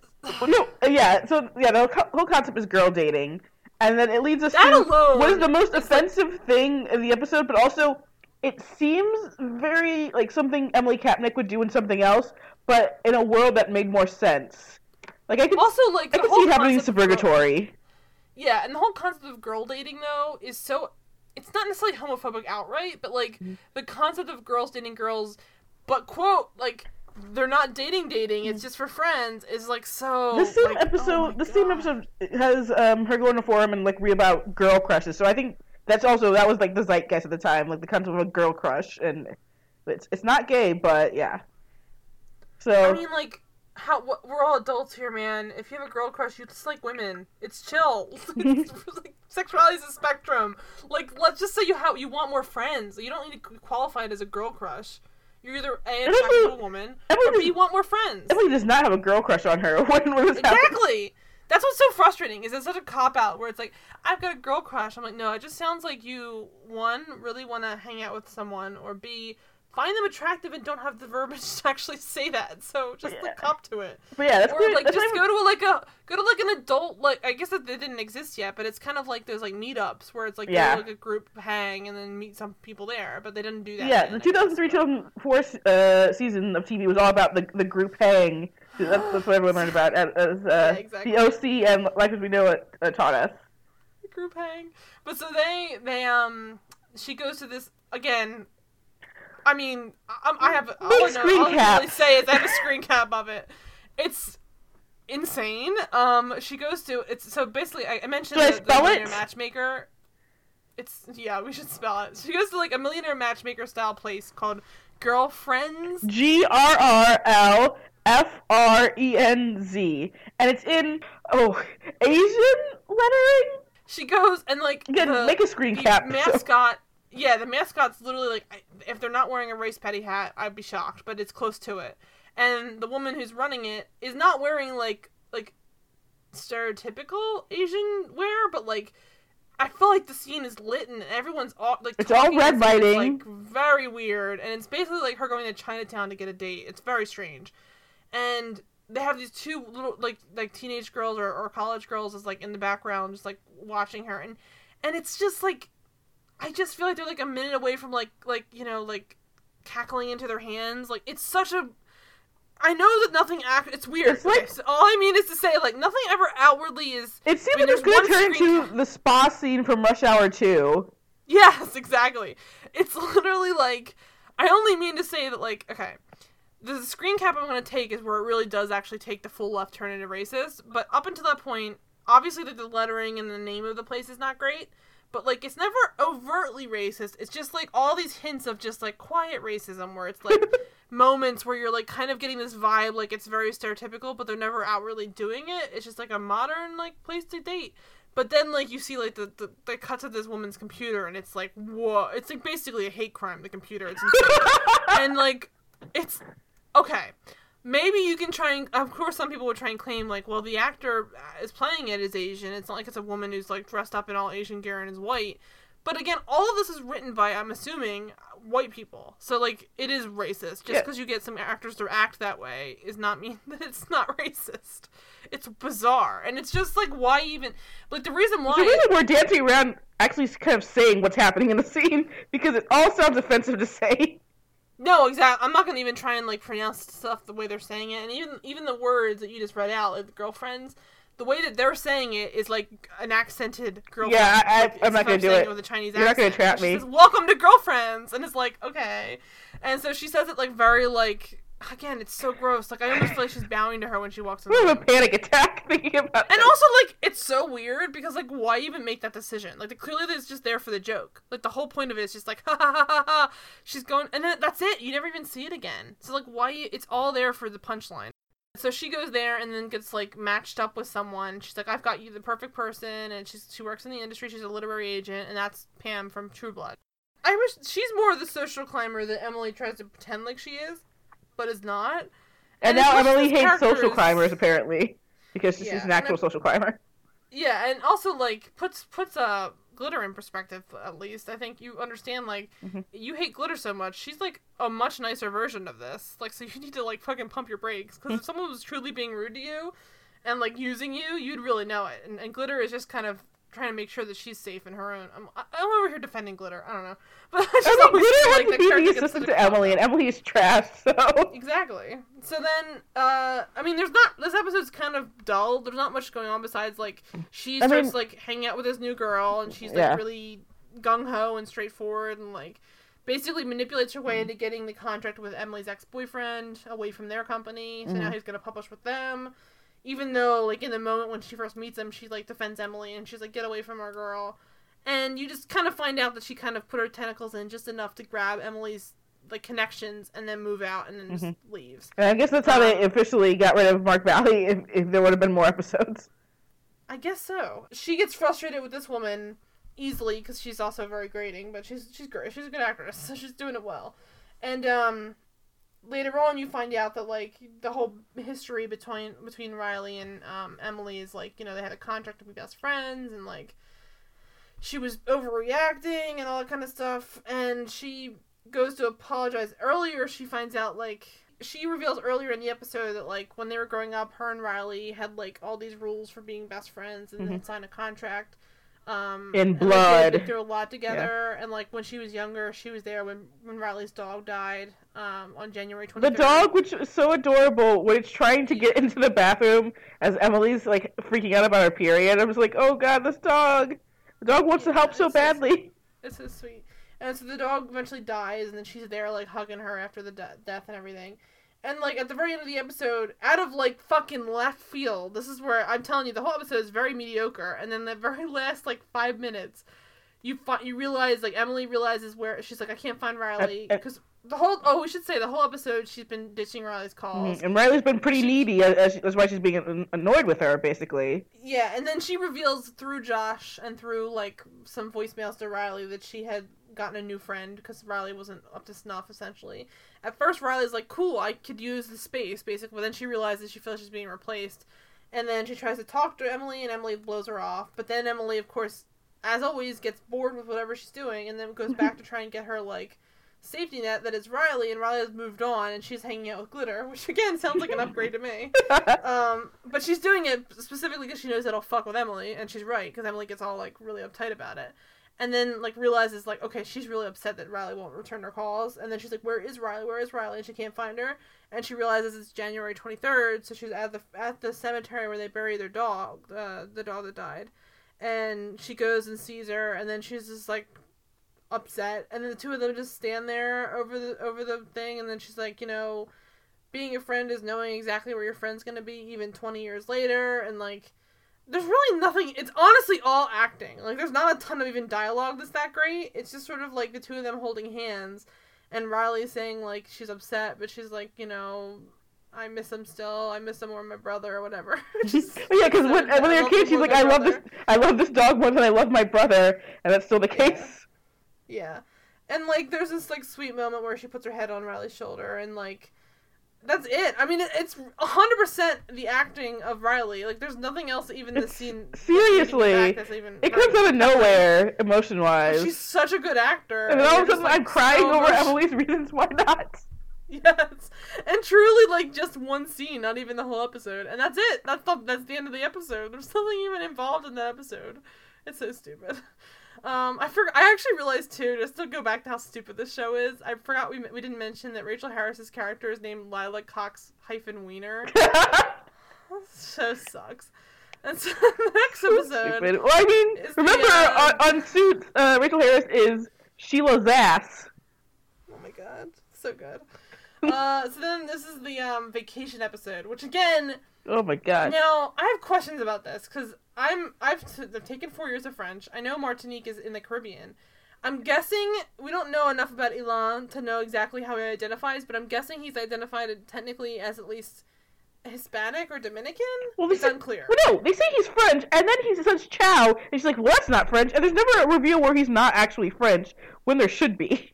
Also, like, if you're from the Dominican area, you could definitely know French and Spanish. So, like, I'd buy that he's mixed. I don't know. I don't know this guy's life. I thought he was going to be a fraud, and that never happened, so... Yeah. But I don't think he's a white guy, is all I mean. Mm-hmm. And the way they treat him is really gross, because I don't think he's considered a white guy. Like, they treat him like an island man, if you know what I mean. Oh, God, that's one of the lines later on, where Riley says, how's life in paradise, Mon? Like, bitch, that's not even the right island. Shut the fuck up. Like, Mon. you're so racist. Ugh.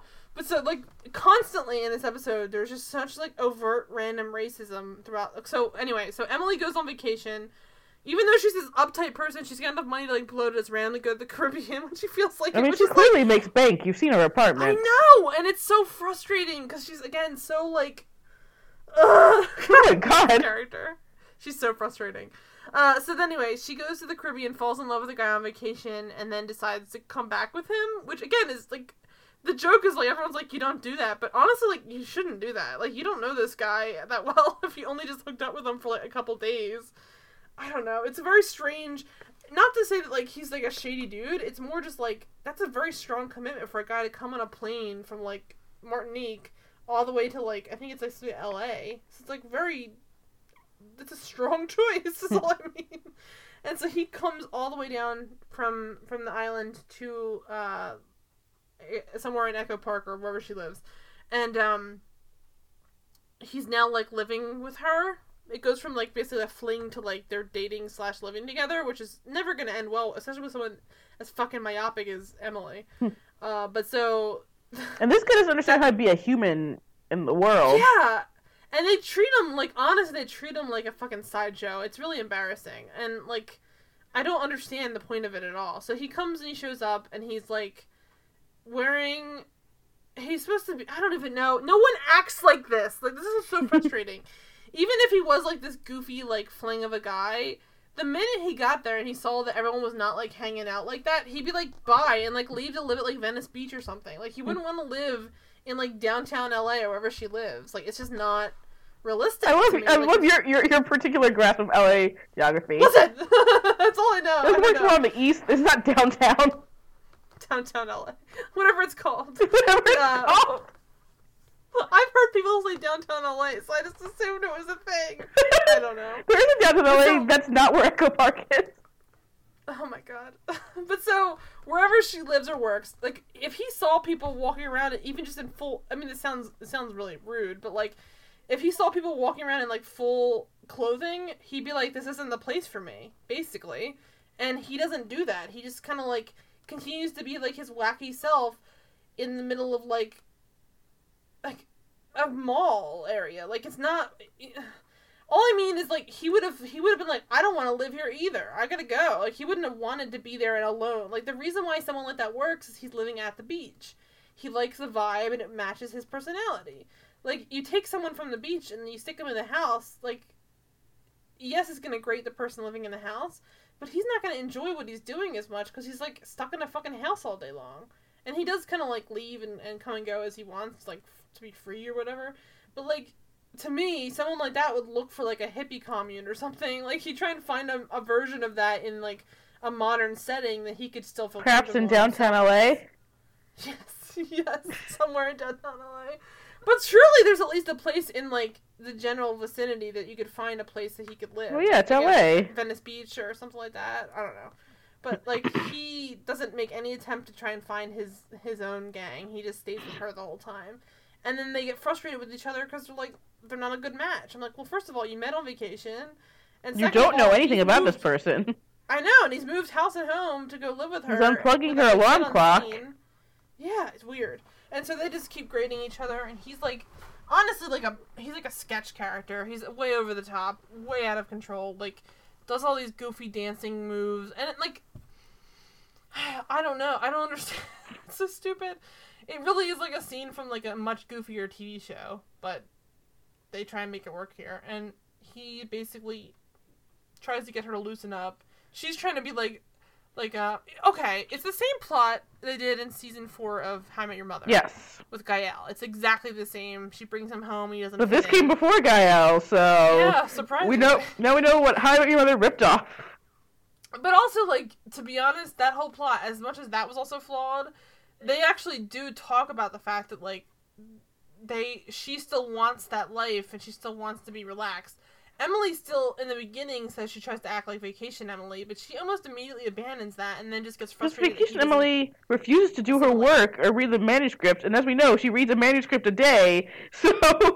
Yeah, really.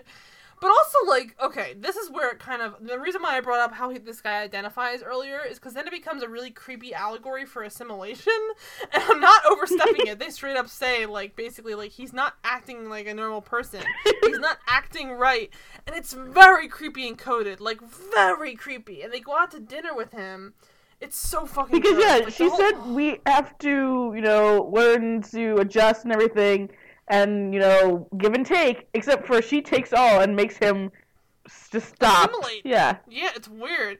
And I say that specifically because, like, there's a point where he comes to work, and, like, we're not probably describing this guy well enough. Like, we said Gael from How I Met Your Mother, if you're familiar, but, like, he's wearing, like, basically, like, boy shorts, like, Call Me By Your Name style tight, and then, like, Open shirt. like, yeah, open, like, Tommy Bahama shirt and, like, pukas, basically. Like, very, very open, like... Honestly, could be played by Jason Mantzoukas or someone similar. But, like, it very, like, open and goof, like... God, I love and, like, Zooks to just call Emily a jerk over and over again. I know. But, like, honestly, like, I have nothing against this character, but it's very strange that, like, he's supposed to be this goofy, weird dude, but I'm like, he seems like a nice He stressed enough me guy. out, I don't know too. what's the problem. Yeah, He was but, like... too much shaking. Too much shaking. Yeah, it was a lot of shaking. But the weird thing is that he comes in to, like, see her at work, and he's wearing, like, nothing. I'm like, honestly, even if... you have not a ton of experience living off an island, something strikes me that if he walked up to, like, the security guard and saw that everyone was in, like, business suits and he's, like, wearing, like, essentially, like, a Speedo and, like, an open, like, shirtless, like, t-shirt, he'd feel out of place. Like, I don't trust that someone like that is gonna be that lack of self-aware, like, happy. And they keep leaning on the fact that he has an accent, like it's some goofy thing. I'm like, just because he has an accent doesn't mean he doesn't have common sense. Like, he would know, like, this is a little awkward, but, like, he would probably, like, open his shirt and be like, see, let's go home and, like, party it up. Like, it just doesn't... They're treating him like an animal. They're treating him like it's a Tarzan situation. Exactly. It's exactly Tarzan. Or, like, Jungle Book or something, where it's like if a modern version of that, or, like, Pocahontas or something. Like, they're treating... I bring up the fact that, like, obviously, I don't know what his identity is, if he's to be a white dude with a French accent who lives on a Caribbean island, but, like... to me, it comes across as really creepy and, like, very, like, colonial. Like, you've come back to the mainland now, sir. You need to act right. It's so gross. And then she's, like, gets him a tie and a suit and shit. It's, ooh, and it's a really bad tie and suit. It's, like, choking him. Exactly. And then that's where they really, like, lean into the, like, you mentioned Tarzan. Like, his head's, like, long hair. They, like, make it, they comb it, like, he's literally, like, the most uncomfortable dude ever. And it's, like, so... There's a way to make him look... like, a little more, like, dressed up and not, like, literally, like, rob him of his own personality. Like, like, just find a goofy or fun thing he can wear that's, like, a little less revealing, But so, he comes up to dinner with the group of, it's, like, Riley and Josh and Aknad, Josh's boyfriend, and they all go out to dinner, and, like, it's so fucking gross. It's, like, again, I mentioned the hate crime earlier. It's not that far off, because... they're sitting around, and they're like, Emily, like, brings him out later, and she's already kind of basically, like, quote-unquote, cleaned him up, is basically how they're treating it, and Riley's like, wait till you get a load of it, he's like, oh, ma. And it's, like, all this awful, like, making fun of him before he gets there, like, you can't believe how crazy this guy is, it's so rude, and then he shows up, and he's all uptight, and, like, she's got him, like, on a leash, essentially, and it's not until, oh my god, this is what I'm, like, you're right in the Tarzan comparison, or like a Encino Man or something, where it's like, oh, isn't it funny? He's now like one of the gang, but like in this scene, it's like a Disney movie or something. He hears Disney's honestly, Tarzan. He hears the Calypso ringtone on someone's cell phone. He's never heard a cell phone before. He works at like a vacation resort. Calm down. Stupid. And then it like pulls him back as the steel drums, and also like no Calypso ringtone sound like that. That was clearly just steel drums. But so he like hears the sound of the steel drums, and he like starts like dancing like it's fucking Weekend at Bernie's, and he's like, I can't help it. That's your go-to dance? Well, I mean, to the Calypso music, yeah, exactly. Because it just suddenly like it's like his body can't control it, and that's what I'm telling you. They treat him like an animal. They treat him like it's out of his control to stop from dancing when he hears Calypso music.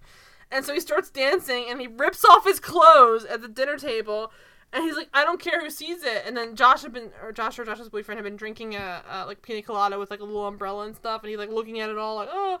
And so he starts dancing around, and he's like, I need to be free. And there's a scene earlier on where he like lets the bird out of the cage, And there's like a really like a. Oh yeah, because she kept the bird that Reese gave her, by the way. Yeah, which is so ridiculous. And he made her keep a bird, basically. Yeah, like, oh god. And so she has this bird in this cage in the house, and there's a joke earlier where he like makes her dinner.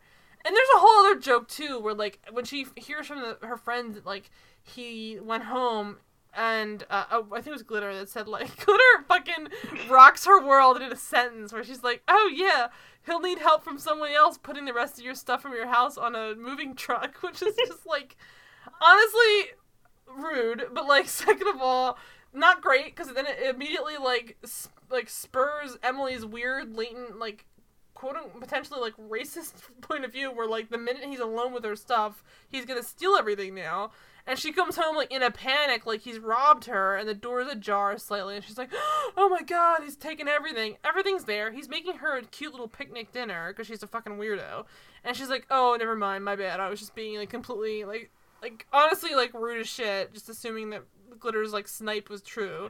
And then he's like, here's dinner, and then the bird's not in the cage, and she's like, he cooked my bird. How did he cook your bird?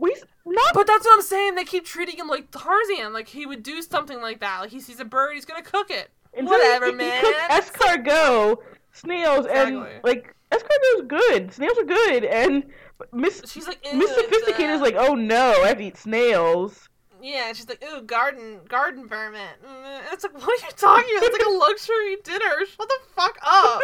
How can you be so rude to this guy who's like, doesn't know his ass from his elbows in one sentence, and then the next sentence he's giving you fucking like luxurious More dinner. More people are cooking you dinner and you hate it. I know, with like a candlelit like little dinner on the ground. Oh my god. And of course, like the whole time he's doing like body painting, and she's like rolling her eyes, like I've got to get my work done. I'm like, bitch, do it while he's body painting you. Like it's nothing. No one's saying you can't do more than one thing at once. She can't. Like speak up for yourself. Speak up for yourself. Would never allow any of this. It's so frustrating. Like all she has to do is just say, "Listen, I gotta be done by 11." That's it. Again with Glitter, so Emily is late to a meeting because he rips out her alarm clock. So Glitter takes over the meeting, and as soon as Emily gets there, she like just pushes Glitter out of the way. There's so many like signs that Glitter has done more than she should have. Like, there's signs to me that they're treating Glitter unfairly because she's like informed, she's read the book, the manuscript. Also, like the guy in that meeting is the guy who plays Grundle is Barney from Parks and Rec, who's the accountant, the guy from the accounting firm, which I love every time I see him. He's like one of my favorite characters in that show. But so he's like this like uptight like European dude who's just like super into his book premise or whatever. But Emily shows up like he's like, well, did you even read the book? And she's like, of course I read the book. Glitter has clearly prepared. She's got a whole little presentation going, and Emily just shoves her out of the way, starts like taking over. And then has no idea what she's talking about, and then also moves to take her shirt off, take like a jacket off, and of course she's got like body paint on the back of her thing that says "I'm a French sex monkey," which is just like, come on, man, you didn't take a shower is all that says to me. Like, come on. And then of course some of them are European, so they all speak French, and they're like, what the fuck does she have on her back? And everyone's like, and like everything about it is just. It's not realistic. Like, at any point she could have dumped this guy and not dealt with it. But she needed 5 reasons why not to be with him. Oh, God. And so she dumps him, and that's basically it. The rest of the episode is just, like, her, like, wispily... Oh, there's, like, some shitty allegory to, like, a fucking... Like, honestly, it's like them, like, tiptoeing around the Maya Angelou premise where it's like, you know... She knows why the cage bird sings. She's like, sometimes, even if you're a bird in a cage, you have to remember to keep the door open. So, like, even if the bird doesn't want to get out of the cage, she has to have the ability to get out of the cage. I'm like, well, this is way too heavy for fucking Emily's reasons. Why not? It's nuts. Oh, God. And then the last episode is God, sexual harassment lawsuit. The whole episode is insane. It's hard to watch now, to be honest. And, like... There's a scene later, so she hires a male assistant, she finds him cute, they get into, like, a codependent relationship, and then she is completely overstepping her bounds, because she's definitely, like, 10 years older than the guy anyway, I think, and, assumes that, like, his intimate, like, trying to help her, and he's trying to be a good employee and help her at every turn, and she just is, like, basically abusing that, and then gets emotional intimacy out of it, even though he's not really giving her, and the texting is a little much, But she's also replying. Like, she doesn't have to reply and amp that side of the I honestly relationship. thought that he was like trying to set her up for a sexual harassment lawsuit. Well, I fucking nailed it. But he is a little overzealous. But I mean, if she gave better boundaries, there would have been no problem there. He would have been a She very also good shouldn't employee. have just chosen like the hot one. That was her choosing for an assistant. Which again, she didn't want to do an assistant because of after everything that happened with Glitter. Like, she's a terrible person. Truly. Like, so after what happened with Glitter, where her assistant, like, basically, like, was sick of being passed over for... This is my own mental, like... Now it's, like, my own personal, like, meta version of what happened to Glitter. But, like, honestly, I assume she was passed over for promotion several times, and then got sick of it, so she stole her idea, and then decided to give herself a promotion. Fair enough. Fair enough. But either way, like, Glitter goes around her and gets promoted that way. So she had a bad experience one time with one employee, so then she decides to hamper her own ability to work by not hiring a new assistant for years. So she's essentially working in absolute chaos until her boss literally comes over and says, "You have got to hire an assistant. You're a terrible, like, employee," basically. It's so insane, because he comes over, and it's like, dude, what are you doing? She's answering her phone like, "Emily, is Hannah's office?" But, like, in a different voice, so someone thinks it's an assistant answering. It's like, what's wrong with this person? Oh my god. We've already listened to so many things wrong with her, honestly. Oh god, she's the worst. And so he's like, also though, he says to her, speaking of like sexual harassment lawsuits, he says, "Keep the crazy blouse thing going though. It makes you look like the hot girl on the short bus." What? I was like, what the fuck? I You missed didn't hear that line. No, the boss walks into her, and she's, of course, in such a frenzy. Even though this whole season she's had no assistant, she's suddenly, it's come to a fruition where she's, like, in a Yeah, panic. she's like, "I'm not a morning person." I'm like, "You're always late anyway, so why do you need to be a morning person?" I know. But so she had gotten her shirt on and buttoned it out of order. So, like, some of the buttons are on one side. Like, basically, like, you know, if you miss a button, you do the one over. It's, like, crooked. And so he says to her, "Keep the crazy blouse thing even after you get assistant, because it makes you look like the hot girl on the short bus." So, well, what the fuck. And so, later on, though, after all this goes down, she starts to overstep her bounds with the assistant and, like, realizing she's kind of, like, vaguely into him. She eventually is texting him at night when she's out to dinner. Another time where she gets hit on sight unseen by the DJ. They go halfsies on meals, as they keep saying. Yeah, and then so she goes out with her friends to Riley and to Josh's, like, they have like he owns like a chai tea bar. Yeah, and yeah, he gets like, a slight B plot here. Talk about 2006, man. It's a chai tea bar. But they open up like a nighttime service, and so she's there for like the launch of it, and she's texting her assistant. His name's Milo the whole time, and she's texting him like I'm still out over at this place, and he's like, "You better go to bed soon, or I'm gonna come over there and forcibly tuck you in." Again, it's like kind of inappropriate, but like it's not too bad. It's just stupid jokey shit. But then she says back to him, "Do I get a bedtime story?" And of course she is an idiot, even though she's not drunk. Like, give us the excuse that she's drunk. Because there's no alcohol because he couldn't get a liquor license. Yeah, she says that. Like, they shouldn't have even established that. Why would you say that? Because then she texts the whole company, "Do I get a bedtime story?" You don't actually see who it's to, do you? But I guess they realize it's to speak to her assistant, but... yeah, I'm guessing they see all the other ones, or I don't even know. I don't know. I think that was kind of a leap. I think that she just... It doesn't make sense. It never makes sense in anything when you apparently send it to your entire address book, so I hate that trope, so...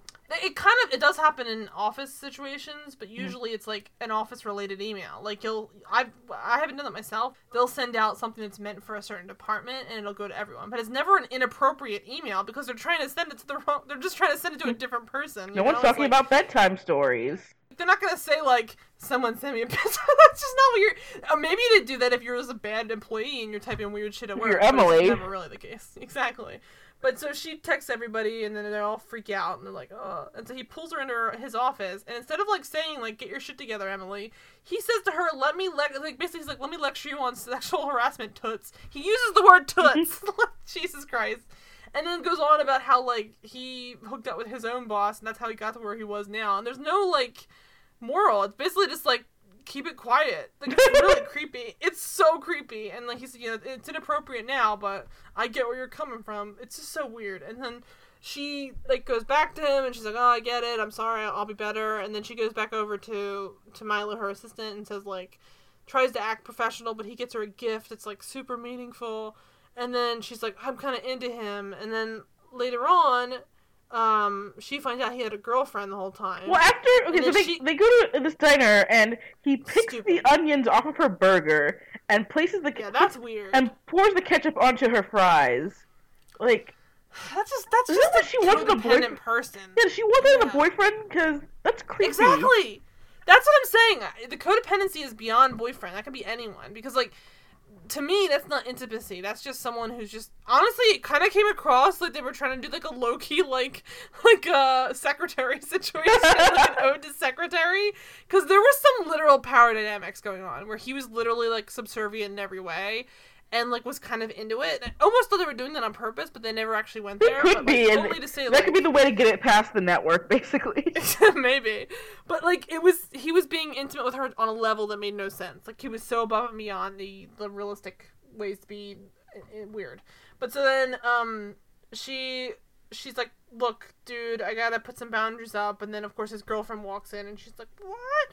She freaks out, spills water on herself, and then leaves. And... she's like, the next day she like confronts him like, how could you not tell me you had a girlfriend? I'm like, bitch, because it's not your business. Although he does admit like he was intentionally like flirting and everything and being. I mean, that's a work flirt. Again, that's a situation. That's more than a work flirt. What was happening? Again, no, agreed. With the burger. But that's like them putting themselves in situations that were inappropriate. Like the work flirt was not the problem. The problem was going to get dinner outside of work hours. That's different. Like, if you're talking about it at work, it's very different to have somebody who you're just flirting with because you're bored at work. It was more than just a work-wife situation. Someone who you're literally, like, going to get lunch and dinner together and splitting it. That's not work-related to me. That's inappropriate. But so he basically, like, cops to the fact that he's a little into her, too. But, like, you know, he was only doing it for the fun of, like, you know, being a good employee. And then, like... There's, like, a weird moment where you're like, okay, fine. She, like, admits to being shitty, a bad boss, and he admits to being kind of overstepping his bounds, and you assume they're just gonna, like, walk away from it. Then he randomly kisses her, which is... Or no, she kisses him. They kiss each other. It's a mutual kiss. It's weird. It's a weird thing. And also, he's very... Not that there's a problem with it, but he's very young.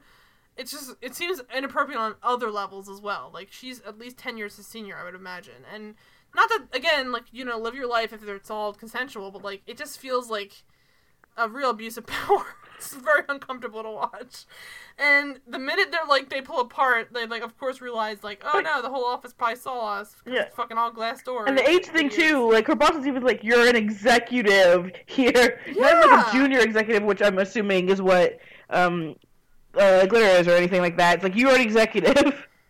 You can't act like this, idiot. Like, that's all I mean, is, like, be an adult. Like, date an older guy. But of course, she barely ever does that either. But she would, and she'd have 5 reasons not to date an old guy. I know, right? And then they break up, and she's like all like embarrassed and defeated, and well, yeah. The thing is that everyone did see them kiss, and then he gets transferred to a new department. And then, like, moral of the story is, like, she's basically just like, moral of the story is don't hire a cute assistant. I'm like, that's not the moral of any story. What are you talking about? You can hire anyone who's any bit attractive. Just be an adult and, like, control yourself, you weirdo. She's like saying, if I employ another cute guy, she's gonna do the exact same thing? What? Have you learned no lesson here? Like, you're a monster. Like, she's hurting for sex, either. Like, you can get it elsewhere. That's what I'm so frustrated about, is that she keeps acting like she's like, this is my one chance to hook up with someone. Not that that's ever an excuse, but, like, she's treating it like, listen, I'm hard up for it. This is, like, a one-time deal. It's like, no, she's hooking up with guys left and right, and she just can't control herself for a second. It's sad. It's very sad. But, yeah, and there was another episode, but we were not able to see it because it was probably never aired and maybe never finished, like, editing-wise. But there is a 7th episode. Wait, no, there's just this. There's just 6.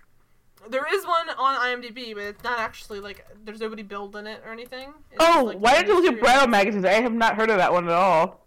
Yeah, I don't think they ever actually released it, but I think it's just, like, it was there. Yeah, that wasn't even on the DVD. I don't think that got produced at all. It's just funny, because that sounds, like, even worse than the other stuff we've watched. It would have been all about her being, like, obsessed with getting married, I'm sure. Yeah, there's not even that never got produced. There's not even a cast list or anything on that. Exactly.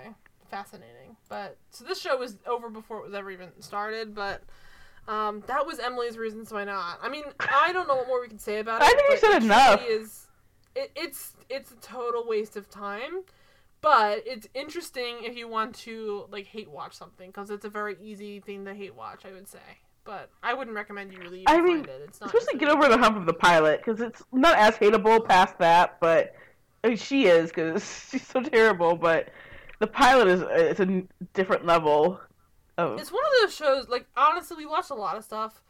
A lot of stuff we've seen sticks with me, because it's, like, as fucked up as it is, it's fucking goofy as hell, and it's just, I'm never gonna forget that. This feels like there's no substance at all.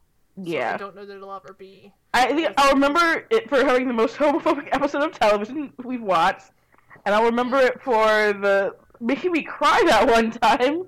I think it's about it, though. And how Riley will never work for the white man. Oh, man. Alright, so let's move on to plugs. What's up with you, LaToya? As always, you guys can find me at LaFergs on Twitter. You can find my reviews over at the AV Club, IndieWire, Consequence of Sound. You should also watch Samantha Who, as I was telling you before. Suburgatory, Selfie. Let's see, what else do I want you to watch? I guess watch Esther by Ginger, too. You can watch that new British show I was saying. Has Heather Graham, called Bliss.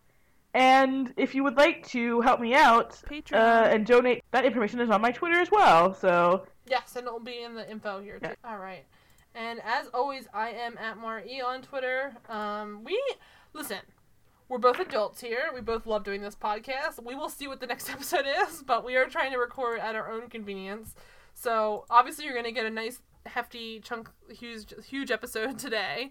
Next one will probably not be quite as long, but it'll be hopefully about a funner show than this. Maybe you should be watching Ellie so I can compare and contrast. Oh my god. I gotta go buy a new stopwatch if we do that, honestly. But so, like, stick around. There'll definitely be something soon, but we're just gonna be releasing at our own pace, because we don't want to get anybody's anticipation to be a certain amount, certain times, because in the past, when we do that, it just stresses us both out. So we're trying to make sure that it's a good amount of, we're happy to watch 6 episodes of garbage like this, and not feeling like we're, like, literally, like, if I don't finish watching this awful episode of Baywatch Nights, my life's gonna end. So we're trying to juggle it a little bit better than we have in the past. So just stick around. There will also be some more fun episodes in the future. Viva the Glitter. And then I think if you want to rate, subscribe, review this episode, that's always great. You can find us on iTunes or email us at thetelevoid@gmail.com. And in the meantime, guys, thanks for wandering into the Televoid. We'll see you next time. Bye-bye.